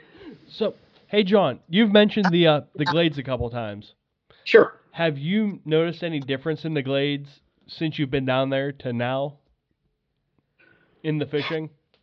Well, the fishing ebbs and flows. I tend to fish more. I mean, that's a better question for some of the guys that fish Florida Bay. I tend to fish more a little farther north, West Coast, 10,000 Islands type, muddy, stained water. But we have seen ebbs and flows in things. There was a cold front a few years back that decimated the fishing. The reds came back fastest and were everywhere. But I suck at red fishing. For some reason, I don't know what their color scheme is. I can't see them. So I fished with a well-known guide, and we were sight fishing. I couldn't see a darn thing to save my life. But if you look at farther south towards Florida Bay, there have been a lot of changes to Upper Florida Bay, the grass flats, due to the water flow. The way I understand it is there is a critical ratio of salt water to fresh water for that brackish ecosystem to prosper, and it's not getting enough flow. So we've had a number of huge seagrass die-offs, which I don't know if you ever fished Upper Florida Bay. You're typically what the Fish and Wildlife has done in the state and the feds.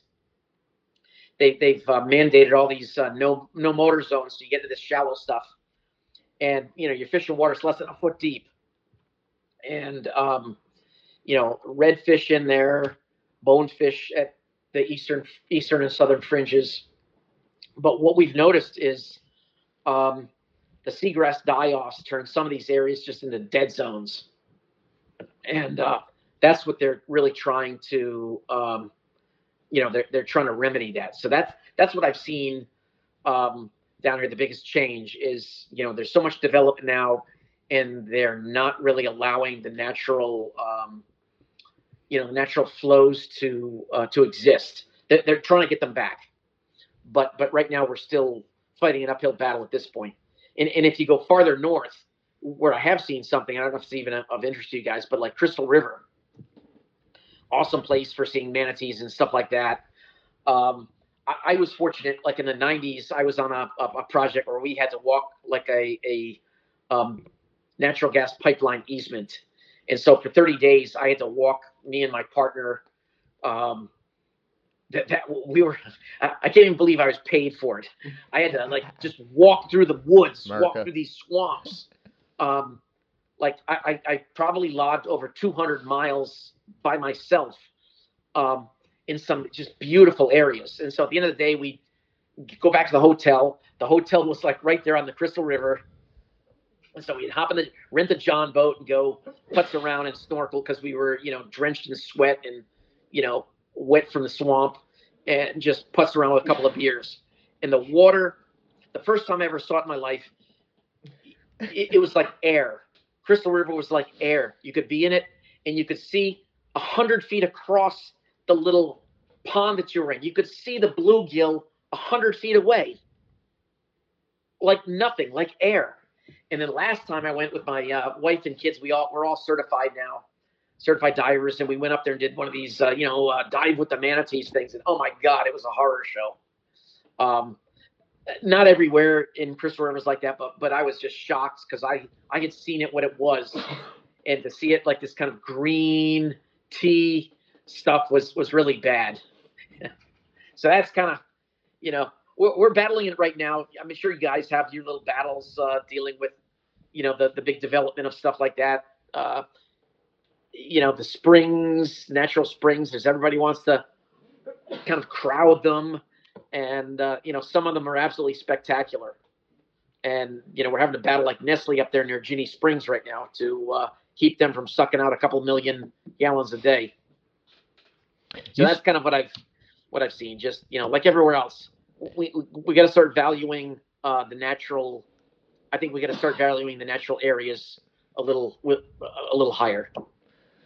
So you keep mentioning these steelheads, man. You ever caught one of them things? Actually, never landed one in my life. I've hooked 3. Oh, that's why you're hooked. I understand now. Yeah. I was, it was actually before I worked for myself. I got, at one point I had a small company that had 5 people. Now it's really, like 3 people. But I review environmental reports for the banks.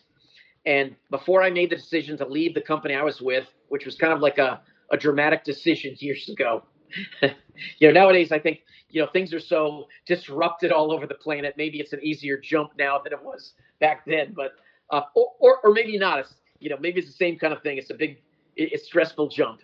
But I took a trip up to Alaska on the Kenai, and we just did the self-guided thing with a couple guys that I that I had met, and through work, and we spent like 2 weeks on the Kenai Peninsula near Ninilchik, and I hooked 3 steelhead, and my jaw just dropped because it was like a freshwater tarpon, man.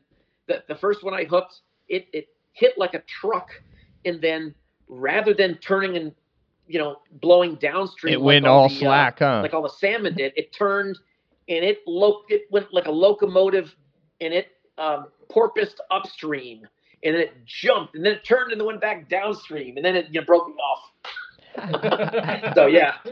So yeah, I can relate somewhat. Yeah, you had some real ones maybe there. Not as much. So, being a South Florida guy, how'd you handle the Alaska weather while you're up there? Oh, love it.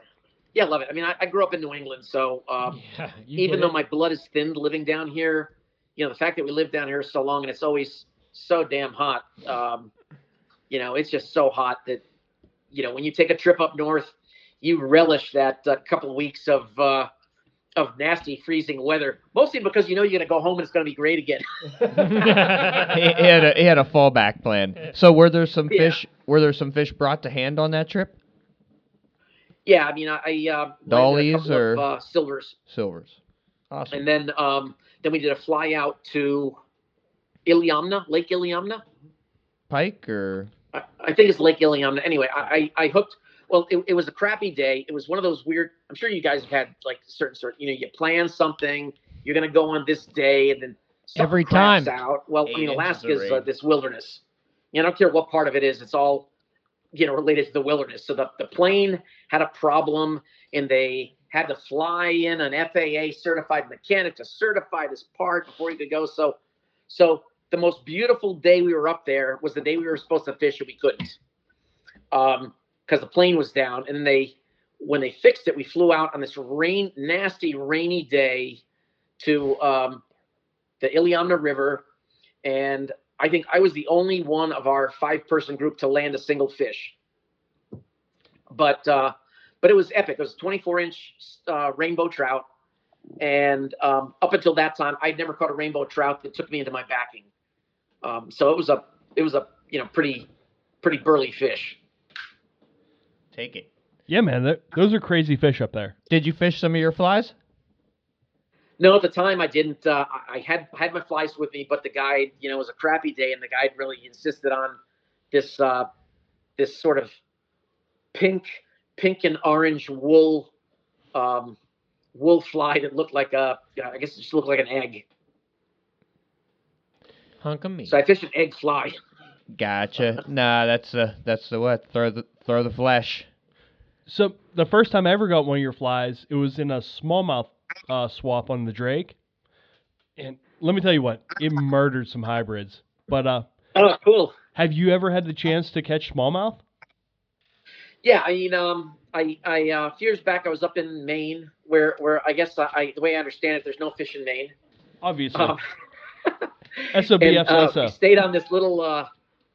My neighbor down here in Naples actually used to have a house up near Naples, Maine, and so two families rented this house and kind of I don't know whether it's like a mother-in-law's house next door, and we hung out there, and I was able to throw some tiny little streamers on Long Lake, Maine, and surprisingly, it was I was able to get a couple of small, smaller smallmouths.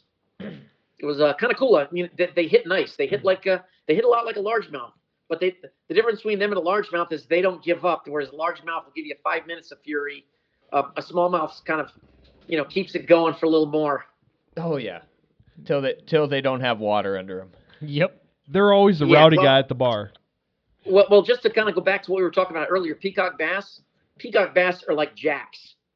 A peacock bass will never stop, even a little one. Even when you've brought him onto the land and you're trying to lip him, they will still thrash about until your thumb is raw. And if you're dealing with big ones, the raspiness of their jaws is way worse than a largemouth. They will just tear you to blood. Of course, not like a pike or a muskie or anything, but these suckers will not give up. They will bend the hooks on plugs like Rapalas and shad wraps and stuff like that. They will just tear stuff up. My favorite. So it's hard to get a picture of you with a peacock, probably, if they don't give up and they always flop around. Oh no, man! You always drag. You always suffer through it, right? Yeah, obviously. For the shot. Hey, man, I told you, if you ever get down this way during the winter, there's a little hole I found way in the Everglades, man, off of 41 that's got some. It's got some giant monsters in there, man. Do some of them Jaw fish droppers. have Chad's name on the side of them? They say Chad on the side. Dude, I'm coming for sure. I got 3 weeks of vacation now, and my spring vacation got canceled because of the corona. I'm coming, man. Yeah, do it. Well, make sure it's low water. So winter, next winter, man. Do it. Okay, so December. we're gonna get into this. We're a dog friendly house around here. Oh yeah, all of us. Do we get to hang out with Spuds McKenzie? Sure, man. Are Sure, you? I got two crazy ones. What are your But they're- dogs? they're, And they're supposed to be English Bull Terrier, miniature English Bull Terriers, but both of them are like 55 pounds. So holy shit! they're like these muscle-bound little monsters. And I see that they like hanging out in the pool. Yeah, one of them, the female will actually get in the pool. She likes getting in the pool. The male dog, Ghost, which is the all-white one, well, he's white with splotches. He fell in a couple times when he was a puppy, so he's not he doesn't really like the pool. He'll hang out by the pool. Although we had before this podcast, we had an unfortunate incident. He was out there without his ball, and the two dogs collided and got into a little bit of a scrap. So I don't know if you've ever seen, these bull terriers look really, really cool. They're super nice. They're generally really easygoing dogs, but if they ever pop off, they sound like like the Tasmanian devil. So we had to push them in the pool to get them to stop doing what they were doing. It's like when I have to spray a hose on Jay to get him to stop when he's on a rant. You're damn right. Stop licking yourself, Jay. Shut up. But cool, man. You got a nice headquarters there. Yeah, man. This is Mom's House Central, dude. Are you kidding me? This is Chad's mom's house, the front room we grew up in since we were kids. It's an awesome cool. place. We love it. There's a pond across the street. We fish forever. It's an awesome place for us to get to record. Sounds cool, man. So, hey, John, is there anything that we haven't hit on that you would like to? I don't know, man. You hit on you hit on a couple of the most of the stuff I really like. Love favorite thing in the world is just getting back into the Everglades National Park and up into the the upper reaches, the creeks, and I just like I think fly fishing really is one of the best ways to get in there, because as long as you keep your boat a set distance from the shore, you can pick up and hit pocket after pocket after pocket, couple of strips, pick it up, hit the next pocket without really worrying about, getting too far into the bushes or too far out of the bushes. The only thing about that I think the only critical thing for people that are ever going to come down here that are maybe used to fishing up your way is a lot of the predatory fish. There's kind of a sweet spot. You got to be kind of close to the structure in order to get them to hit. A lot of them aren't going to uncover themselves and swim 10 feet out to hit something. And depending on the day and the conditions, some of those fish will, you'll find out what that critical distance is, whether it's 3 feet or 2 feet or 5 feet. And sort of circling back to peacock bass, that's why peacock bass are so cool, because those suckers will come 20 feet away if they see something they want, and they will race in like it looked like an old 1940s World War II movie. You'll see this torpedo just come racing in from 10 feet away and just bam. So that's kind of the only extra thoughts I'd add. Have you had guys from up north up and noticed that they don't get it as well as guys that are used to fishing the Everglades? Well, I guess a few years back, I fished with a lot of trout guys that didn't. Well, I don't know. I don't want to sound disparaging. It's just like our world down here is a different kind of world. Especially if you're fishing salt water. You like wind is just part of the ecosystem. So you got to be able to cast even if there's wind, even if the wind's howling. You got to somehow work through it. I'm not perfect at it, but I've learned to kind of deal with it. And the only thing I guess that's the only thing I noticed different from a lot of people that are used to fishing some of these narrower river systems. They're not super comfortable with kind of going hard at distance to hit that spot. But a lot of them pick it up. And again, go back to what we said before, and, not to name drop the Drake guys. I've met so many people from there that are, I know they're kind of, that forum is a little dysfunctional, and, there's a lot of stuff on the internet about, but a lot of the people I've met through there that I fish with, all those people are super passionate. And so most of the people that I've bumped into and fished with are incredible fly fishermen, just incredible. Fishing with a couple guys from, like the Portland area that would put, Keys guides to shame and how far they could cast with very little effort. So yeah, I've learned a lot from guys that I fish with from, up north. I'll tell you what. I think that's the big. Pardon? Out of all the guys I've met from the Drake, I'm by far the worst fisherman. Yeah, man, it's just I'm telling you, it's a weird little ecosystem, right? I mean, a lot of these people, it's almost like they go on there just to kind of pop off, but there's some people that are holding on to some pretty hardcore tricks under their, under their sleeves. Yeah, I'll tell you what, probably, I think the very first guest we ever had on our show was Ron, Red Chaser. Oh yeah, he was like Ron from Louisiana, and we've had Ben. That's what we do when we're like, we need a Drake guest. Come on, let's get a Drake guest. So that's what we do every once in a while. Pull some Drake stuff out of the back pocket, and they've all been spot on. The best people. Yeah, I mean, it's like, well, it's like a little bit of a catalyst. It introduces you to people that, I'm friends with dozens of them now from through Facebook and Instagram and in person.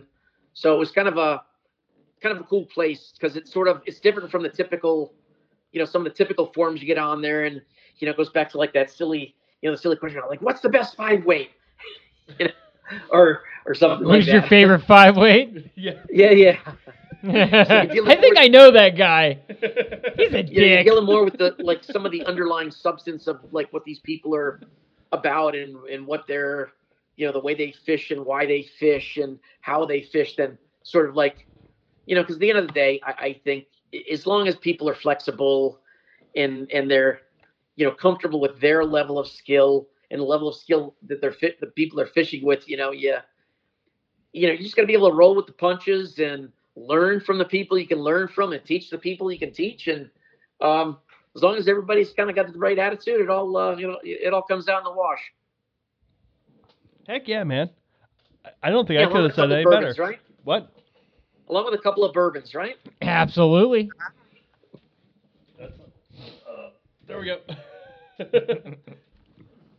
He said bourbon. Amen. That's how we're rolling this evening. Good deal. Like I said, Jay has to go back to work tomorrow. Might as well be hungover. Oh, right? you damn right. Walking like I do every Monday. So, hey, John. Good. Wearing a mask? I'll be wearing a buff tomorrow, I guess. Yeah, I work construction, so there would just be me and maybe one other stinky old man, so it won't be too bad. Oh, cool. Mark, do you wear one while you're at work? It is right now state law for anybody to Yeah. work in Ohio and Pennsylvania to wear the mask while working. Yeah, I gotta wear. Wow. I'll be wearing a buff, for sure. That's what they said we should do. I guess But shoppers, it's choice. I'm like Judas Priest. I've been breaking the law because I don't think I can catch a corona laying underneath of a semi. What do I say? With one of those stinky old man, I don't think I'll be too far off. And it depends. If I'm tearing out a bathroom, I'll be wearing a mask anyway. Yeah, watch out for that, for those old, pre-1980s houses, man. You gotta look out for yourself. Yeah. The lead paint. That's the ones I live in, bud. And the Lead asbestos. paint and Oh, yeah. asbestos, dude. Come on. Oh, yeah. That's how Jace goes to sleep. He gnaws Wait- on the window wait a sills. add a little bit of furnace exhaust for razzle dazzle. What do you mean, bud? Welcome to the north. Little carbon monoxide is just Yeah, if you can't takes handle edge the off. carbon monoxide, then we can't hang out at my house. That's what gets you to nod off. Makes your kids super strong though. They beat all the other kids out of everything. Jesus. All right. Hey, thank you for your time. This has been amazing. I'm sorry we went so left there at the end. Oh no, man. Hey, I appreciate it. I'm glad to chat, and thanks for the opportunity. You've given me a new perspective Reach out, on ping me if you got any muddlers. questions. Happy to answer any questions and trade flies with anybody that I don't sell flies, but I'll give them away. But the only hang up is if you catch something cool, you got to send me a picture. Awesome. Speaking of that, I sent you a game changer down. Did it ever get thrown yet? I wiggled it around a little bit. I didn't really I wiggled it I around. fished it. I didn't. It was kind of a windy day, and I haven't really, to be honest, I haven't really put it through its paces yet. I was But gonna say I'll send you a picture for certain if I bag something good on it. Hell yeah, that's all I want. hey, those look Did you shut it off, Chad? those look better out of water. Just so you know, okay? Oh, whatever. That's what them changers are about. They're to look good.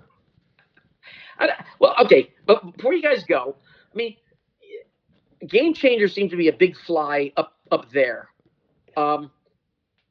It looks like it's a lot of work.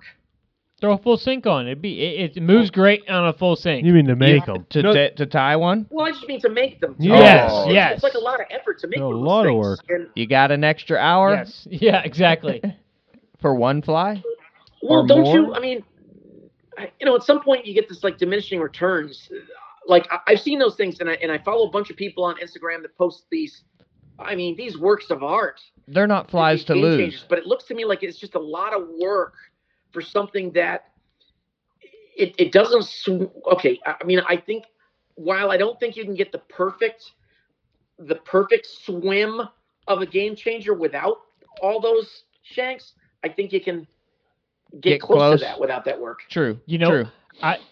I think a clouser catches as many fish as a game changer does, and why waste as much time? I think Come on, somebody man, that's cheating. It's not cheating. It's not Clousers cheating. cheat. It's not Clousers cheating. cheat. How is Wait. it cheating? It's Wait. a jig fly. It's Wait, perfect. are you gonna say that because there's like all kind of lead on it? Is that No, I don't know. It's just a great fly. It catches everything. I just it's pretty It much works too the good. muddlers, man. it's your worm on a hook for fly fishing? Is Yeah. there you go. I could understand that, but yeah, them clousers do work, and So do the muddlers apparently, right? You're proof on just a Yeah, simple they know simple okay, bait man. fish pattern, man. No, it's everybody out here is time flies that are like you said, so complicated, it's a hassle to make. If you can find something that's bare minimum, by all means, throw it and put it to use. And still looks pretty like the way John ties them. Oh yeah, Oh them are yeah, they sweet. look great. I couldn't tie a muddler like that. Oh man, I could teach you a little trick. Beautiful looking flies for giving away to friends that still work good and only take you like 20 minutes. Sounds like a video in the making. Well, I think that's maybe what I'm going to do. I actually have I have the phone on a little stand here that I got just to talk to you guys. Well, there you go. That's awesome because we didn't have a stand. I've been holding it the whole time. Yay, Chad. Chad's arms are huge. Man, He only has one arm to drink with now. So yeah. No, that's pretty cool.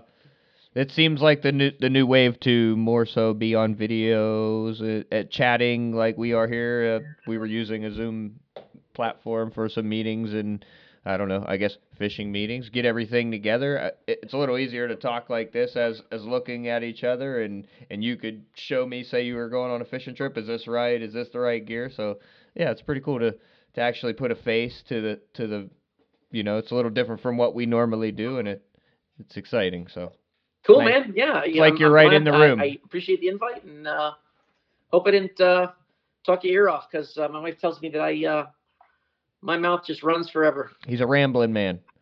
Making it like that. Oh, we're getting into it. So, Not Mark. quite that much. So, Mark, get into some of the story. Yeah. So Mark went out by himself. I did a little muskie trip. Our local lake, which has virtually no muskie, but what there is, like crappie. So I found crappie Wednesday. I went back, or whatever day it was, we found crappie. Went back out, tried to find muskies. And fished a few sections where the crappie were and wanted to start off in this bay just to see if there's fish post spawn off the edge of it. And you know right where I'm talking. It was right right dead behind where I landed that last muskie there. When you told And me the this is story of like my a- house, I'm imagining this like it's happening. Oh, so Mark. it's this little like I don't even want to you don't even want to call it a bay. It's like a little cut, but it's perfectly shaped. It's like 80 by 80. So, what's it shaped like, Mark? 300 pounds? Yeah. Yeah. Like the left leg. Big and circle. So it's probably like 80 by 80 by 70 deep, and you turn in, and I'm fishing the whole edge of it, and Did you say by Right. 70 deep? He did. 70 yards or feet. Oh, I think you meant deep. Oh no, it's like 15 foot deep, like Okay. 70 foot deep, like inside. Yeah. That's where it comes, and now, mind you, it comes to the point, but at the back end of it, it's like the end of this walking trail. So the trail's maybe 20 foot off of it, and there's people walking dogs, and then there's some other people running by, and I'm fishing, and I keep looking up and seeing people, and I look up, and there's this one guy, and he's looking around, and kind of does this hand gesture, and I'm not thinking anything of it. I make a few casts. I look up, and there's this chick coming.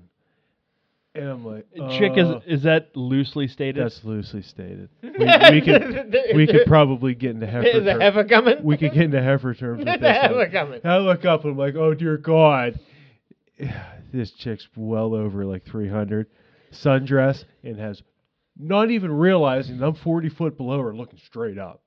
And this is terrible. You saw the birth canal? Oh, I'm telling you, it was of all the things that I've seen fishing, this takes the cake right now. I didn't even know what to do. So, Now, mind you, the funny part is did she give you a there's- golden shower? there's people. Oh, God. God. I had to go right there. I broke So your why egg. was the guy hand gesturing you?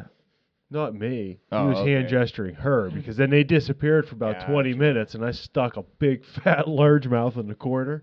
And he was He sticking stuck a big fat one, and I was Yeah. like, so did that guy. And then by the time I got to the end of it, they were walking their way out. Yeah, that was my joke at the Yeah. house. He's like, I stuck a big one right after that. I'm like, yeah, that guy did too. Yeah.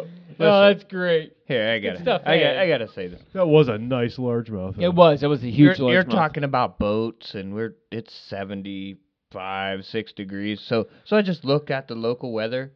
We will not hit 60 for almost 2 weeks. It's supposed to snow again on Friday. The lows every night are all under 40. Oh no, we got Supposed to snow again on Friday. 31. You know what though? As fishermen, It's gonna like stretch the spring streamer out. fish. It's we gonna can't complain about No, this but at all. But I This mean, is perfect for keeping streamer temps going. but As long as the rain stays down, it'd be amazing. Yes, and there's no rain this week. It's No, showing zero. you're right. The river's going to go right back down. Yep. So next weekend, Could we maybe needs to just be- maybe, and I'm gonna knock on wood and just maybe get through one whole year at temps? We fish all year round. Possibly. It's looking like it's so far. last year wasn't It's been too far about off though. last year was close. We had about a month and about 6 week period where it really got hot. But then no, I mean there was days I was. But that was fishing even end in of July. September. Yeah, in September I went for muskies. I mean, It like in that the low was. I'm saying 70s. like it was like August to maybe even like the first week or two into September were the hotter weeks last year. Yeah, July got real nice for a while. Got real cool. It was just such high water. The water couldn't get that hot last year. We had this year has been a lot less rain.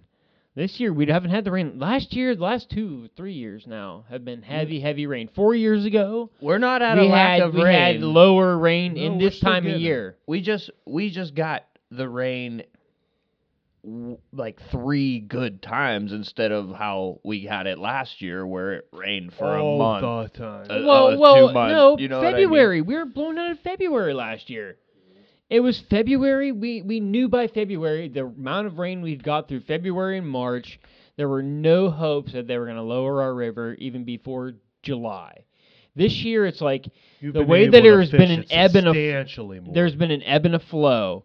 There's been a high. Okay, it's going to come down. There's a week of no rain, so now it's going to come down at least. Well, There we could were- be a weekend that we It's could fish almost it. been predictable. We were Yeah, minus a little. Well, we were That's minus okay. 10 That's feet. okay. Yeah. We were I just minus can't- 10 feet of water, Yeah. and we took that right back, and now we're kind of bumping here and there. So Yeah. so to Well, if have we all go that a water, As full long week as without- it stays dry. If we go a full week without rain, I mean we're Yeah. already 5 days, 4 days without it. Now. Yeah. no, we could. We've do already pumped a couple of that foot back It. out. Yeah, there was a I agree. lot of So we'll rain. be but we'll be back down to below pool here at the end of a week. Yeah, with no, it rain. was only 2.7 feet high today, I think. So that lake will It's be at back what, to 2,000 normal right in now? 3 days. Yeah, it's 1700? really high. Is it? 2,000, over 2,000. Yeah. Well, that's good though, because that lake was only 2 foot. So if it's It's pumping the a lot, perfect- it's gonna yeah. pump that lake down quicker. Yeah, that's the it'll best. it'll get it back to normal. Yeah.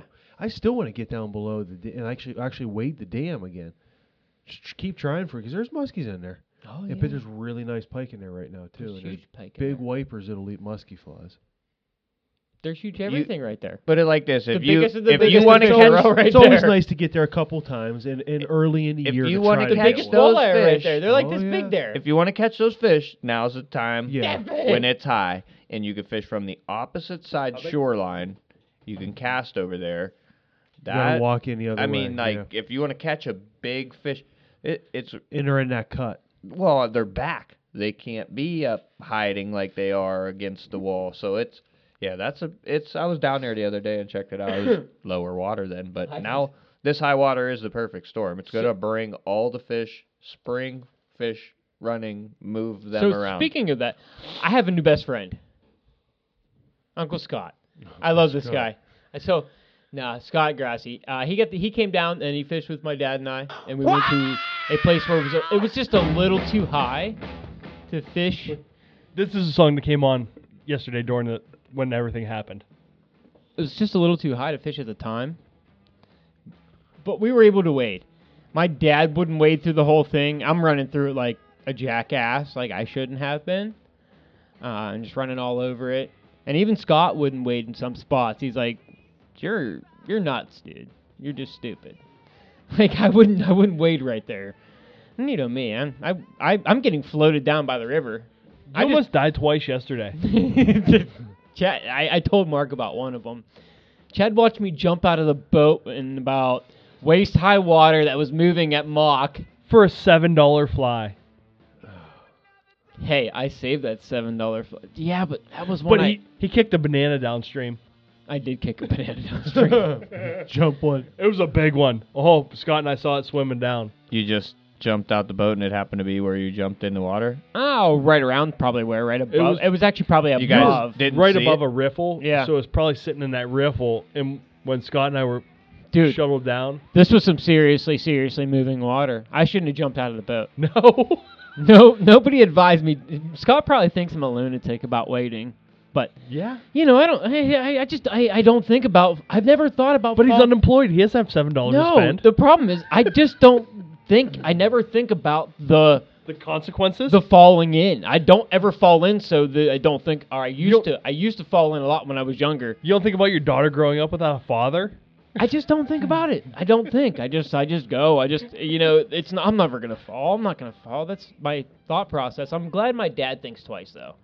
He's getting a little older. I'm glad he doesn't live life on the edge like that. But we went out and didn't move a smallmouth where I thought we would at first.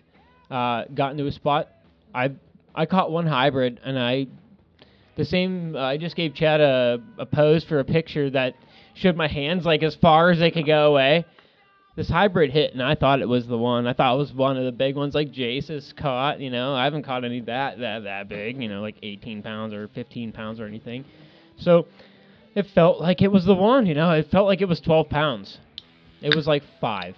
Listen. I pulled it into myself and was able to get it in myself, and I'm like, God, these things fight like they're Tyson. Like they throw the biggest punches they ever could. The smaller ones are the track stars. I think my uncle said He it hit- best. He said the one I caught, no one will catch one like that. I don't think ever. Count your blessings to even get the chance at one like that, because You're right. I thought I caught a big one the one time with you, and and a few yeah, other that one times. was really big. And then I thought I caught a real big one, and then I caught the one. So there's What'd you think? What did that when you think, Wade? 18? Yeah, 17. I would say 17 to be safe, but what do those fish put on? There's not eggs or nothing in there. There's just spring bulk. They put on a bunch of shad weight. Yeah, they're like, just dude, bulky in that really this time of year. They don't produce eggs, or just the males are No, they're non-fertile. They're sterile. Yeah, but I mean, I can't look at one and say that's a male or a female or. Wait, Mark, I'm sterile, and I still produce seed. yeah, that's ask what me I how I mean. know. Like that's what I mean. That's The different. woman will still. You're the, sterile because it's been cut off. Yeah, but the They're female. You got a they're microscope, born that Chad? there's nothing there because it's generations of being mutated differently. They don't produce it. They don't have they don't have Wait, so I think they will still produce an egg. They still look at the Alabama hybrid reproduction survey. They do may. reproduce. They may, but from what I'm saying, from what I've been told, it's they're Yeah, I dead think they're sterile. sterile. It's very limited, but they do. I mean, does reproduce. does I a bet fish they would- have like a big slaunch of eggs? Is it going to be like That's what I mean. like is that the case, or is it just I don't. they're big in the spring versus Why are the smallmouth that we're catching so large right now? Like that one that my dad caught was humongous belly. That's a female, right, with eggs. Mhm. Right? That's why she's so big. Yeah. I can't imagine one of those two that you caught that had just fucking giant bellies. Pardon my French, but they had to be. They still have to have eggs in there. There still have to be eggs. The males have to be maybe infertile or. Not necessarily. I don't though. know. Because They once could you hybrid things, How the hell did they get so big? they lose that organ and they lose it with all kinds of other animals. So like They don't lose the organ. They still produce eggs and. Does a mule still have a dick? Well, look, Right? But Yes, it has a dick, Jason. I'm just asking. A mule is an infertile animal, Well, I though. mean, That's exact same thing, though. A mule Yeah. is the exact same thing. No, it's No, it is. It's a donkey it's a and hybrid. yes, yes, it's a hybrid. yes, and it's but- an infertile. and that's where I was it's an going infertile with it. thing. I have no idea, but you're dealing with two different things. You're dealing with a We need mammal to call and a fish. Joel. Joel would know about all these genetics. He Wait. probably would. He probably would. Like, I There have it no is. idea. hundreds of I don't know. hundreds of I mean, fish I've caught. just caught so many stripers in springtime, and I have never once ever seen one egg spewed. No. No, I never. And I mean, I've only ever fished for them in spring, so I mean, I don't. But where does a striper lay its eggs? Where I don't they're know. not like I'm At the looking- rollover. yeah, to get blown away. But I mean, like where at in the lake? Wait, you don't. They really don't in the lake. If you That's- think about it, they all run up into you know where. But not per I don't se. know. I not don't per know. se. That's their Again. spawning activity when they Yeah. run up there. Yeah, but Not I mean, per se, because that they would run be in there in where the would fall they be too. leaving it then? well, how can it be No, so they don't. different? Yes, they do. Ask in Jace. timing. How can it be so late- different in late timing? summer. They run late, Yeah, real well- late. They'll run whenever the water's high. But That's but what I'm how saying. can it? How They'll can be that? there when their water's high. Yeah, that is pretty odd. But who knows? Mystery. But they're Hey, magical. God they're there. If anybody out there listening knows the answer to that, Yeah. tell us. If Because there's- we don't know. Apparently. I If don't these fish can achieve more than 30 inches, it's a very rare. Also, that Just that strain or the living conditions or It our wasn't waterway. all that long ago we had real stripers in the local lake. 15 years. Also, Jace, that hybrid you caught was 6 inches at its back, 6 inches Oh, wide. there's- That was a. It's You like know what a I mean? baby tuna. Oh, they're It's more. thick. Oh, yeah. They're It was thick. 6 inches wide at its Like back. think cheek to cheek, and then that for going for 18 plus inches all the way down that wide. Like that's a solid fish. Oh, yeah. No So doubt. I saw one. So eggs or not, that's still a solid fish. Oh yeah, whether it had, I don't know. That's what I mean. It wasn't. It ain't like you said. That smallmouth was busting. Don't you think a fish that's probably 10 or 12 pounds? Don't you think if it was gonna have eggs, it would have an insane stomach on it? You know. And I never seen a striper like that. Not Never really. seen Lake, them bellied out where they like almost some in lay the lake. flat. The because lake they're fish so is heavy. shaped a little different, but yeah, they're They're more, like 30 pounds, though. Well, they're more 20 tight. pounds. They're more tight. Bottom to top. You're Yeah. still hard pressed to find a 17-pound fish on that lake. Though. Oh, okay. Yeah, no, that was big You'll for find, that was no, big you'll- for either you'll side. Get- yeah, for either side, that's a big one. Yeah, them guys Once you do clear catch 15, you're getting to one. You may never catch another one like that again.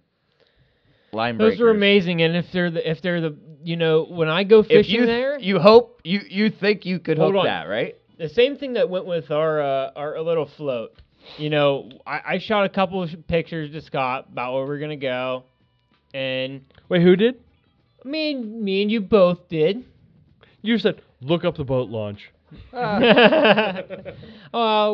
shot a couple pictures over, and he's like, okay, we'll go. I'll go. It'd be fun. You're right. Let's have a good time. And I told him, and the that one we saw, man. It Wait, was like So what you you're said, saying is like, we told like Scott the that one- the opportunity for the fish is there. Yes, like with Jace, with that fish. Like that, when I go to a spot, or when I go to those spots, that fish that he caught in that picture is on my mind. Kind of expect to hook Is it. no, exactly. I want to hook it. That's my goal. Like that's what I go for. That's what I live. That's what I'm there for. I'm not there to. I'm there to have fun first and foremost, and not be at work and having a good time and chilling with my boys. But I'm also there to catch the fucking one, and we take it seriously when we go, right, Mark? Like when we go, even muskie fishing with Mark, it's like, Mark knows when I'm there. I'm damn serious. I want to catch fish. I'm not pissing around. You could net one for him. That's Exactly. That's why It doesn't matter. Net man. I'm a good net guy. I'm serious though. I want to be there. I want to be in the moment. Like I want to row you to the fish. I want to be in the fish. I want to. You want to be in the fish? When I wake up, or when when we're going tell muskie to my fishing. wife all the No, time. like the goal when you go muskie fishing. Every time I leave the house to go muskie fishing, I'm catching a 40-inch fish, or we're putting a 40-inch fish in the boat. Yeah. That is the goal I leave the house with. Like, and if you don't have that, especially as a muskie fisherman, then get the fuck out, because you gotta be,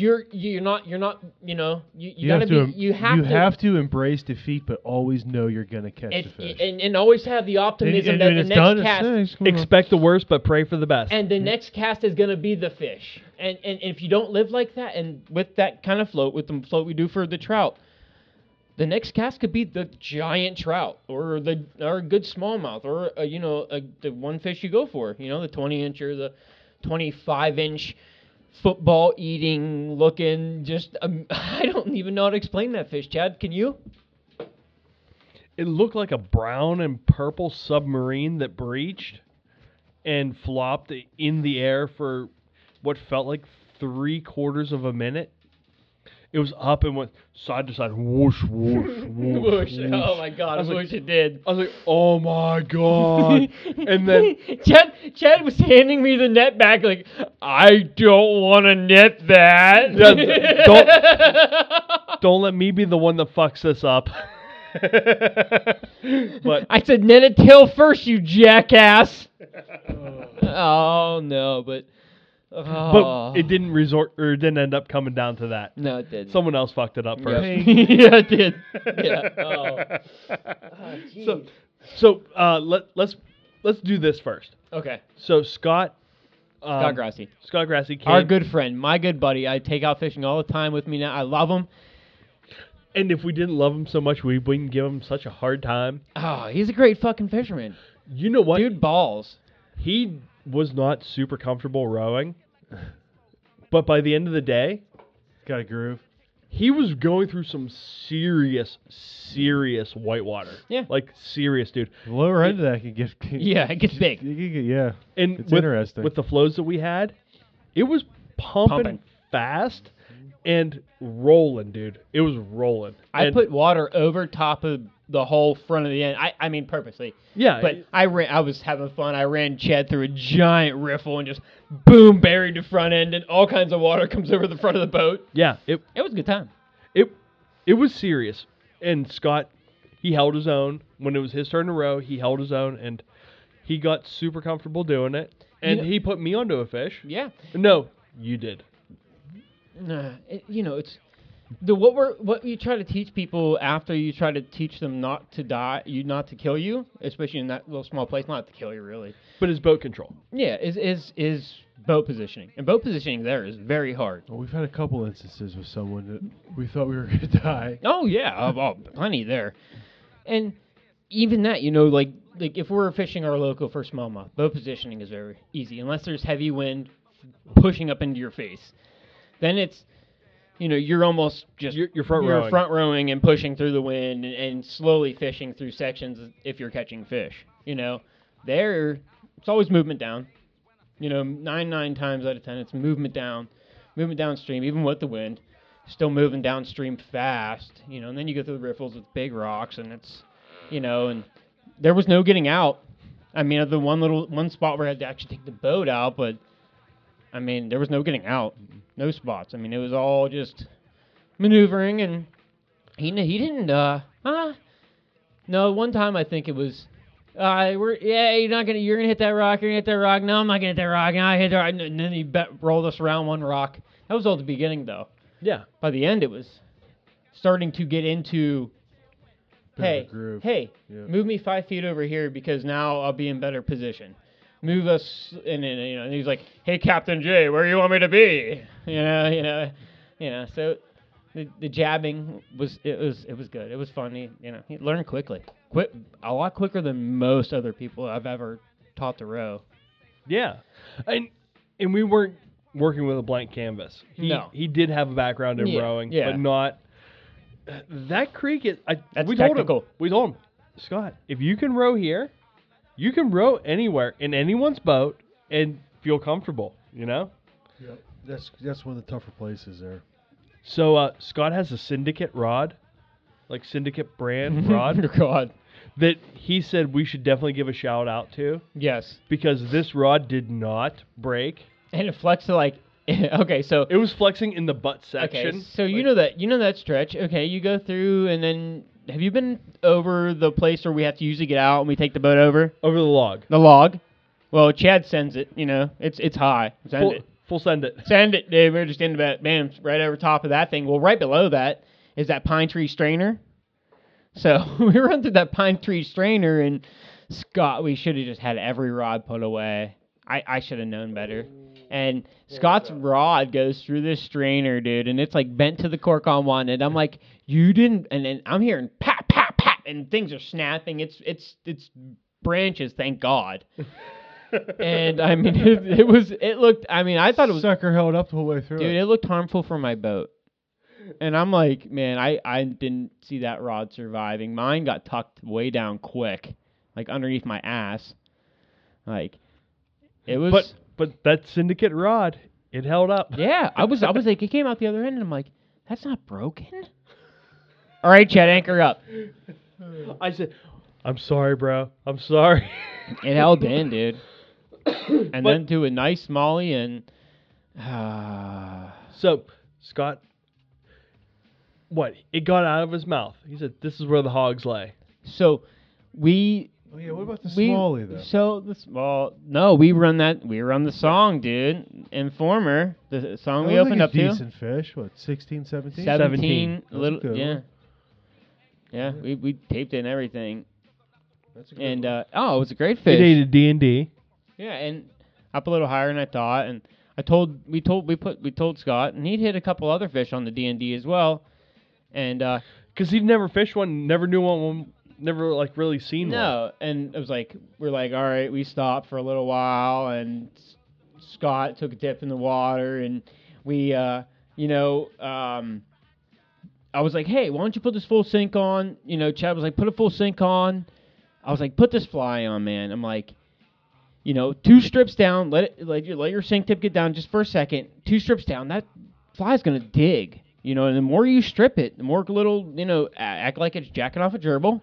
I gave him a little motion, like my hand, like I do. Like Jason when he jacks off. Yeah, like the way I jack off. I'm like, just like this, fast and vigorous. And that fly will dig though. The more you do that, and dude, these fish go nuts over it. They love it, and boom, that fish comes on, another fish is on it, and then we get down to this spot, big giant churny spot with all kinds of giant big boulders and rocks, and he's like, this is where the big boys lay, and he's in there, and not a half a second later, boom, he hooks up on this big ass fish, and he's like, Chad's like, oh, awesome, this is another smallmouth, and he's like, no, fuck no, it's a big ass brown trout. And this thing comes up, and we see it in the water, you know what I mean, for a second. It's moving, it's doing its thing, it runs, and next thing you know, doesn't it, like, in a foot and a half of water, jump like 3 feet out of the air. And no shit, this thing looks like it swallowed a Nerf football. I'm like, it was that color, like when we've seen our friend catch there. It looks like a lake run fish almost. It's weird. I don't know. It definitely had purple iridescence coming from it. Oh, like just black spots, like single black spots all up and down the side of it. It was because it was out of the water for what felt like 3 minutes. It did too. It comes out and just like, oh, look at this fish, and then it breaks off, and then wow. I'm usually not one to berate somebody after losing a fish, but we didn't really yell at Scott. No. But we gave him the full hardcore front press. If you would have lost that fish, Jace, I would have said the same shit to you. I wouldn't have lost it. I don't know. I don't think there was anything anybody could have done minus Chad talked to I about it on the ride home, other than what's that when you like have a tarpon on and you lower your rod to it? Bow to the king. Bow to the king. I think minus a bow to the king, I don't think anything was stopping that fish from like you guys doing were what saying. I want to do. I bet one of its teeth nicked the line during the fight. I bet it did. During what the whole 13 seconds or 8 or 7 was it a full ride? It was like 6 seconds, but it was on for a while. It was on for 13, 14 seconds at least. We rode down there for a while, dude. It was in the air for 8 or 9 seconds. I had time. I had time to get the net out. I caught the net on the GoPro. He's still fighting it. The boat's still nice and positioned up and down, creek. I get the net undone, hand it to you. You have the net for a second, and then I start. I'm like, what do you want me to do? You guys want me to drop anchor, or you think I should just start kind of... And you start ferrying over... this one way, and I just started ferrying kind of toward the bank, a little more. And then that's when it jumped. And then it just jumped big time. There was nothing... moving down the river, you know how it all is. It all is happening. I don't know of anything I could have done different. If you anchor up right there, you're just going to put so much tension on Scott's rod. Mm-hmm. And I don't know if that's any better because of the immense amount of current. I don't think so. I think you did what you should have done. I think that fish had been hooked before. That fish knew what it was doing. That fish has been hooked before. It was a big fish. It had been there a while. It wasn't a rookie. It knew what the fuck was going on. Yeah. Throw your hook. It turned on somebody. It was like, dude, watch this. I'm gonna jump 3 feet out of the air. I'm gonna show you what my pink looks like, and then I'm gonna get the F out of Dodge. Yeah, more or less. It was like, hey, look at this. It's like that fat girl that Mark looked up her skirt. Yeah. Then she got out of Dodge. And it was like, hey, I'm out, bro. And Here it is. I'm out. you know, we talked about this though. If Justin Christopherson, if you listen to this, I need like 2 D&Ds that are that red and brown color, and I still need that white Game Changer. That was the Polar Fiber. yeah, Polar Fiber Game Changer. Put that in. I need those sent to me soon. But the awesome swimming flies, Justin. You know, if I know I want to put somebody on a fish, I pull out one of Justin's flies that I don't ever use myself because I know I'm gonna stick them in a tree. So I pulled out one of his flies that I knew was gonna act right, and when Scott started fishing it, man, it acted really right. That fly was amazing. It did everything right. So Scott didn't have a sink tip. He just came with a floating line, and I had an old head from a 5-weight sinking line. Jeez. So we just cut that 5-weight fly line up, and that was Scott's Nail sink tip. knotted it. Scott didn't want to nail knot it directly to his fly line because he didn't want to make his butt section shorter.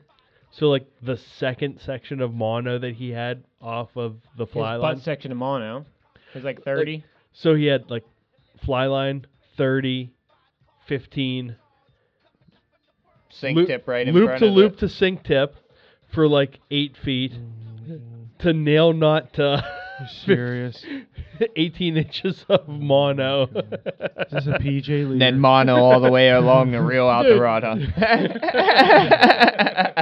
The fucked up part is the fish broke right at like the fly. At the loop of the fly. The fly is still sticking. Obviously, that fish is gonna push that fly out. And I would imagine probably the first 5 minutes, just because of the kind of fish it is. It's gonna go push itself on a rock and be like, I'm out. I'm done with this fly. Well, every freaking stalker we caught, the Doesn't second we put it in the net, the Hook fly fall popped out. That's because they're too little to hooks. dig a hook in. No, it doesn't matter. That thing will eat other fish with that in there and everything. He That'll won't be care. gone no time. Yeah, it won't. It's too big to gone anywhere but the side of his face. And then You know what I then mean? you next time you ride down, he's hooked alongshore on a root. Giant turned up. 22-inch brown. It's hooked- got a hooked. football stomach. The D&D is hooked. Dude, one this hook. fish looked like it ate every other giant fish down, or small fish down there. Like every 10-inch stocked rainbow looked like it ate. Oh, Jesus Christ. I love you, Scott. You know what? Maybe Better you know what luck it is. next time. That's Hey. Jay and I. We got out to scout this little loop going around a down tree at the very end of the float. And we're like, Jay, have we been too hard on Scott about this? He's like, I think we might be. I was like, okay, let's not mention this that big brown trout for the rest of the float. He's like, okay, but we can bring it up tomorrow, right? I was like, fuck yeah, we can.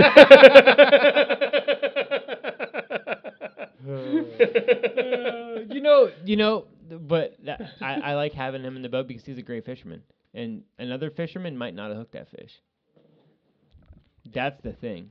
Mhm. You fished over that fish before he fished over that. Yeah, fish. I didn't catch that fish, and I'm not a great So- fisherman. Yeah, Obviously, but what were you throwing? I was throwing a fly Sinking line? that got a fuckload of fuckload of follows. On a sinking line, or yeah. you were getting down? I was Yes. throwing the fly normally. Big shout out to Don Petrucci. It's the Sweetwater in gold. Oh god, that fly gets so much. It does.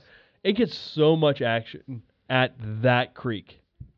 You know, so Did you that's throw it the whole time? No, I was throwing a bunch of different shit. I threw a lot of flies that listener and past guest Zach Buchanan gave us, and they swim good. Amazing. I'm surprised that one yellow fly I was throwing in the beginning didn't get any interest. You know, I think in just a little bit lower water levels, I think it will. I think, or like you said, maybe throw a little bit of lead above it on. Yeah, a little on bit of your- split shots. Yeah, on your fly line, just to get it down a There's little more. a Because lot some of them current are in that creek. anything that isn't. If you have deer hair on the head, Huh? Well, if it doesn't, well, that one if it doesn't, that one had a dubbing head. okay. The fucker is going for your beard. It just seems like if it doesn't have if it's deer hair and it doesn't have a head that's angled down, that's gonna dig you like a D&D or Sid or something like that. You know, you don't get down as quickly as you want unless you're gonna like. I throw my other fly line usually is like an 8-9 foot leader, and a large sculpin, and a floating line. Because then I can mend above where I want to be for a little while, leave that thing down there, and then rip it back, and make it kind of cut angles wherever you want it to do on certain holes. It's hard to always say, hey, I want this rod, hey, I want that rod, hey, I want this rod. It is, especially with as fast as the water was ripping, the person rowing can't do but it. in certain times, like when you are going to stop and fish out a hole, like we did a few different times, I think moving is always better. Especially in that kind of current, just floating past and because you're giving if you're standing there, as soon as you throw your fly, it's swinging. You might as well just swing the fly the whole time. But if you're moving with your fly has time to drop, so you can actually move your fly through. You know what I mean, and get it to move along with you in the current. I'm 100% with you on that. You need to be mending the shit out of it, swinging it's hard. it also deep. It's hard to swing deep. That is hard. You gotta get your line down there. It takes lead on your line. It takes a weighted fly. It takes. You should be swinging for them trout. Mending. They say. Well, a lot of I always find myself, and Mark, you go right after me. I like throwing upstream now and swimming back down to myself. It seems like I'm always gaining the depth I need. And if that brown trout's going to hit, I'll feed it right to him, moving down the stream. He's going to bash it anyway. I mean, if you anchor, you have the pretense knowing you're going to swing, and that's where you can do what Jay said. You're going to throw out, then you're going to fire a couple far upstream nets. You're going to hold it right there and let it drift, and then you're going to swing it down the whole way deep across it. Oh, sure. And guess what? When that thing's swinging like that, you're not feeding them like that. Don't think that fly is swinging like this it's across coming that. all the way It's opposite. going like this. Oh, yeah. And then once it hits about right down almost to, let's say if you're staying here, you're throwing it, this is 9, so it's almost down to 12 o'clock below you. There you're going to start seeing that thing peter out. Yeah. And then tail's going to kick. But that whole first portion coming off the bank, it's swinging like this. Oh, sure. Now, I know listeners can't almost hear, ripping but, straight across. But it's coming straight across the side. It is not swinging that way down. That line's bellied in, that current's pulling it, and it's shooting it across. A lot of the fish that I got to move yesterday, I moved probably 4 or 5 fish. Yeah. And I was getting them cast out. All right, boats going 12 o'clock downstream. I was casting like 10:30.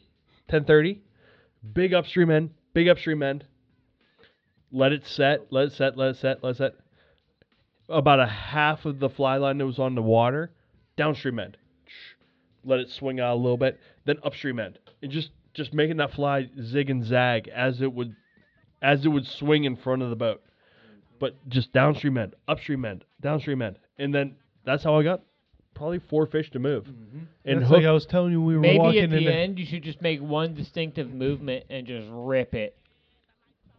Well, that's just to make them make like a seriously distinctive, instead of the move, maybe make a distinctive, like they have to do what they have to do. I'm just Well, when it would flutter back up into the shallow water at the edge of a pool, sometimes I would flick the line back out into the deep and let that fly shoot back out, like it was a minnow that came up into the shallows thinking it was safe and then going back out.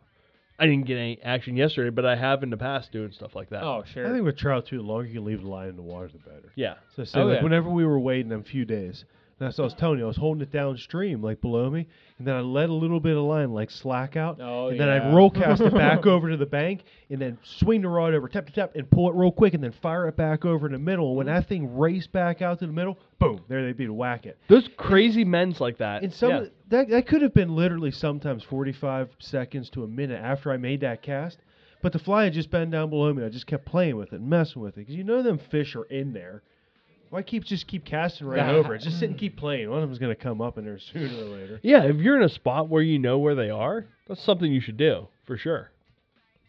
You get what I've noticed, especially there, man, we weed out some of the smaller fish. We could sit and we could nymph and we could caught a lot more fish than we caught.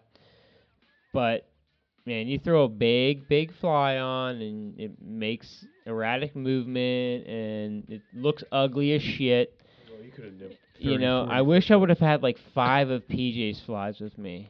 Oh, the ugliest flies The in the world. ugliest flies in the world, dude. I would have taken 5 of those. Oh, sure, all day. No, but like I said, I fished one of Justin's flies. I just don't think it was the right color. It was a different color. Jason, you don't have to fish natural, bud. I know you This like one your was white and browns silver. and This your one was white and browns. silver. I fished. Don't be shy, man. Throw that fire tagger. Throw that orange. I think. This one Well, was- I think with trout, you have to trick them first time. Don't come down here with that bullshit. I gotta fish it down at an angle. I gotta lay it right. It's gotta sit perfectly upstream on a strip. Nah, you're too late already. You'll catch that fish with the right fly potentially, or the wrong fly, or a black fly probably. You get it. Doesn't matter what the fly is, you'll catch them with a better presentation. Get it to where You're right. you hope Yes. that one can be, and not let them think about it. They're creatures of habit. That's it. That's all. Speaking of that, I've noticed a lot of my flies aren't heavy enough. No, Not hell no, for they're there. not. No matter how heavy your fly line is, the flies aren't heavy enough. In that type of creek right there, Not to you are pursue the better action off. and presentation you want. But then again, I do not like sculpin helmets. I'm not throwing a sculpin helmet. I'll Yeah. throw a large don't- Dumbo eye. You would I have don't to blame be you on throwing that an one. 1/8 ounce. But to have I like like in swim that creek, flies. rather than like switching flies and doing this and that, you're almost better off giving, even if you got to waste a little bit of water for the right cast.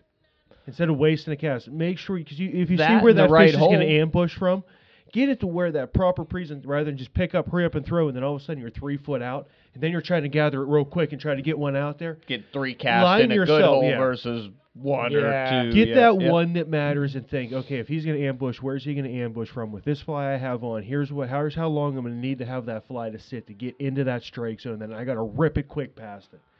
Where do I need to make that cast at? You're right. Rather than just boom, boom, boom, bang, bang, bang. This isn't like we're musky fishing the lake. You don't just go No. boom, boom, boom, boom.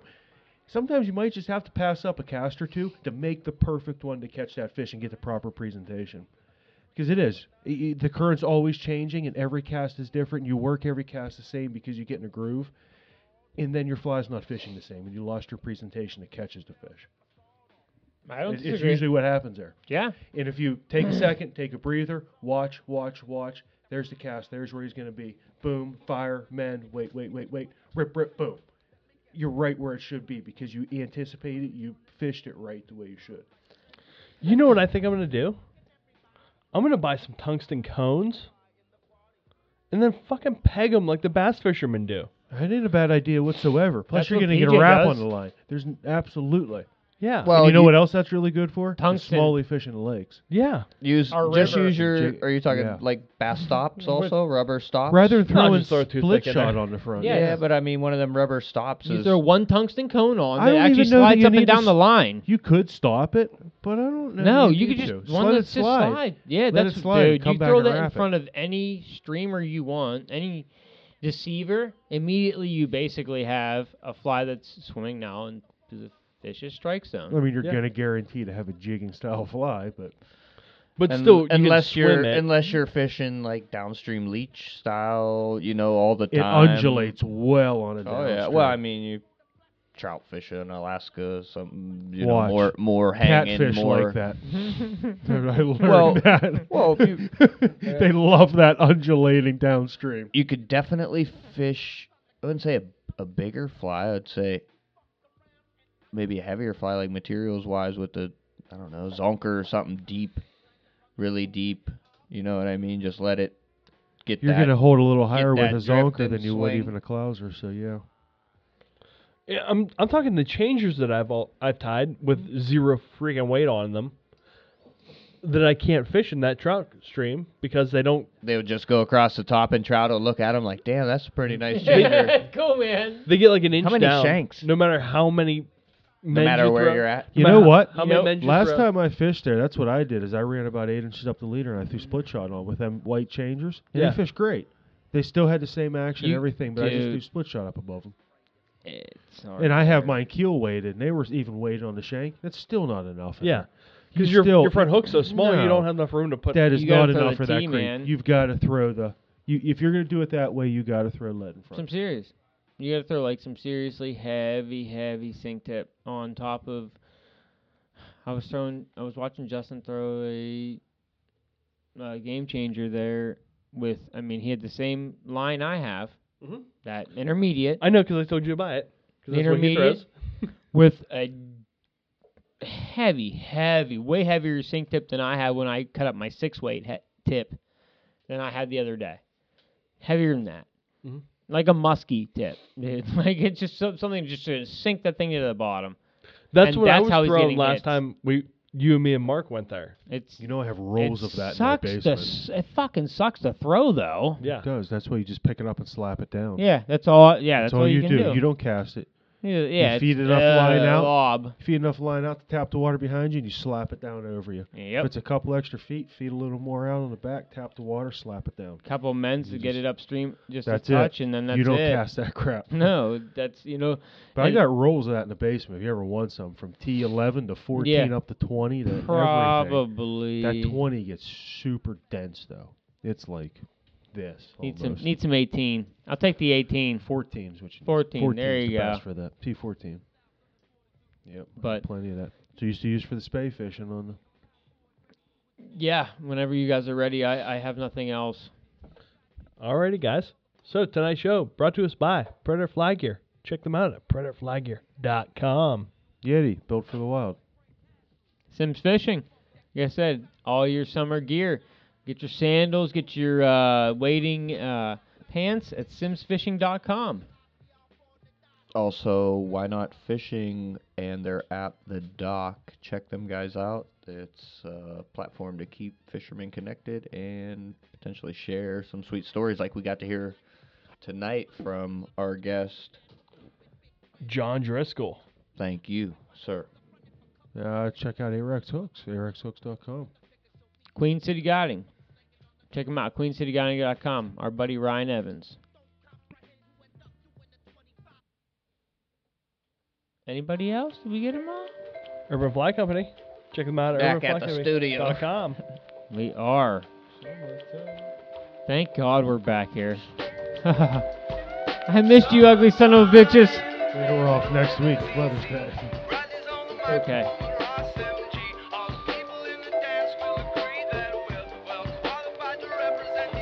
Hope you all survived the COVID.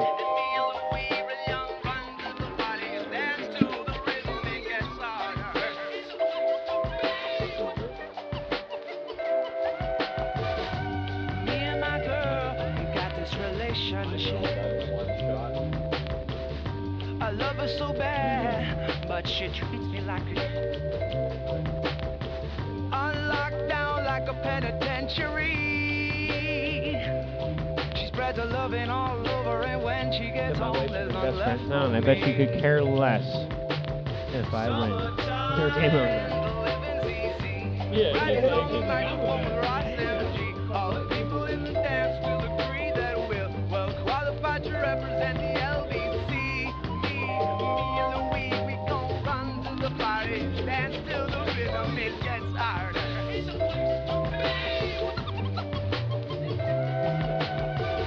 Oh, take this veil from off my eyes.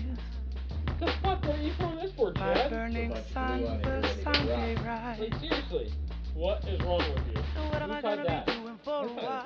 Said I'm gonna play with myself. I can believe that. Show them now we've come off the shelf. The fuck you mean? Giant trout will eat that. The trout we were fishing for will eat that. That's perfect. Riley's on the microphone with Ross What? MG. Who gives a shit? That's Dance the will one that agree throws that me off. we're well qualified to represent the LBC. Run to the party and dance to the rhythm. It gets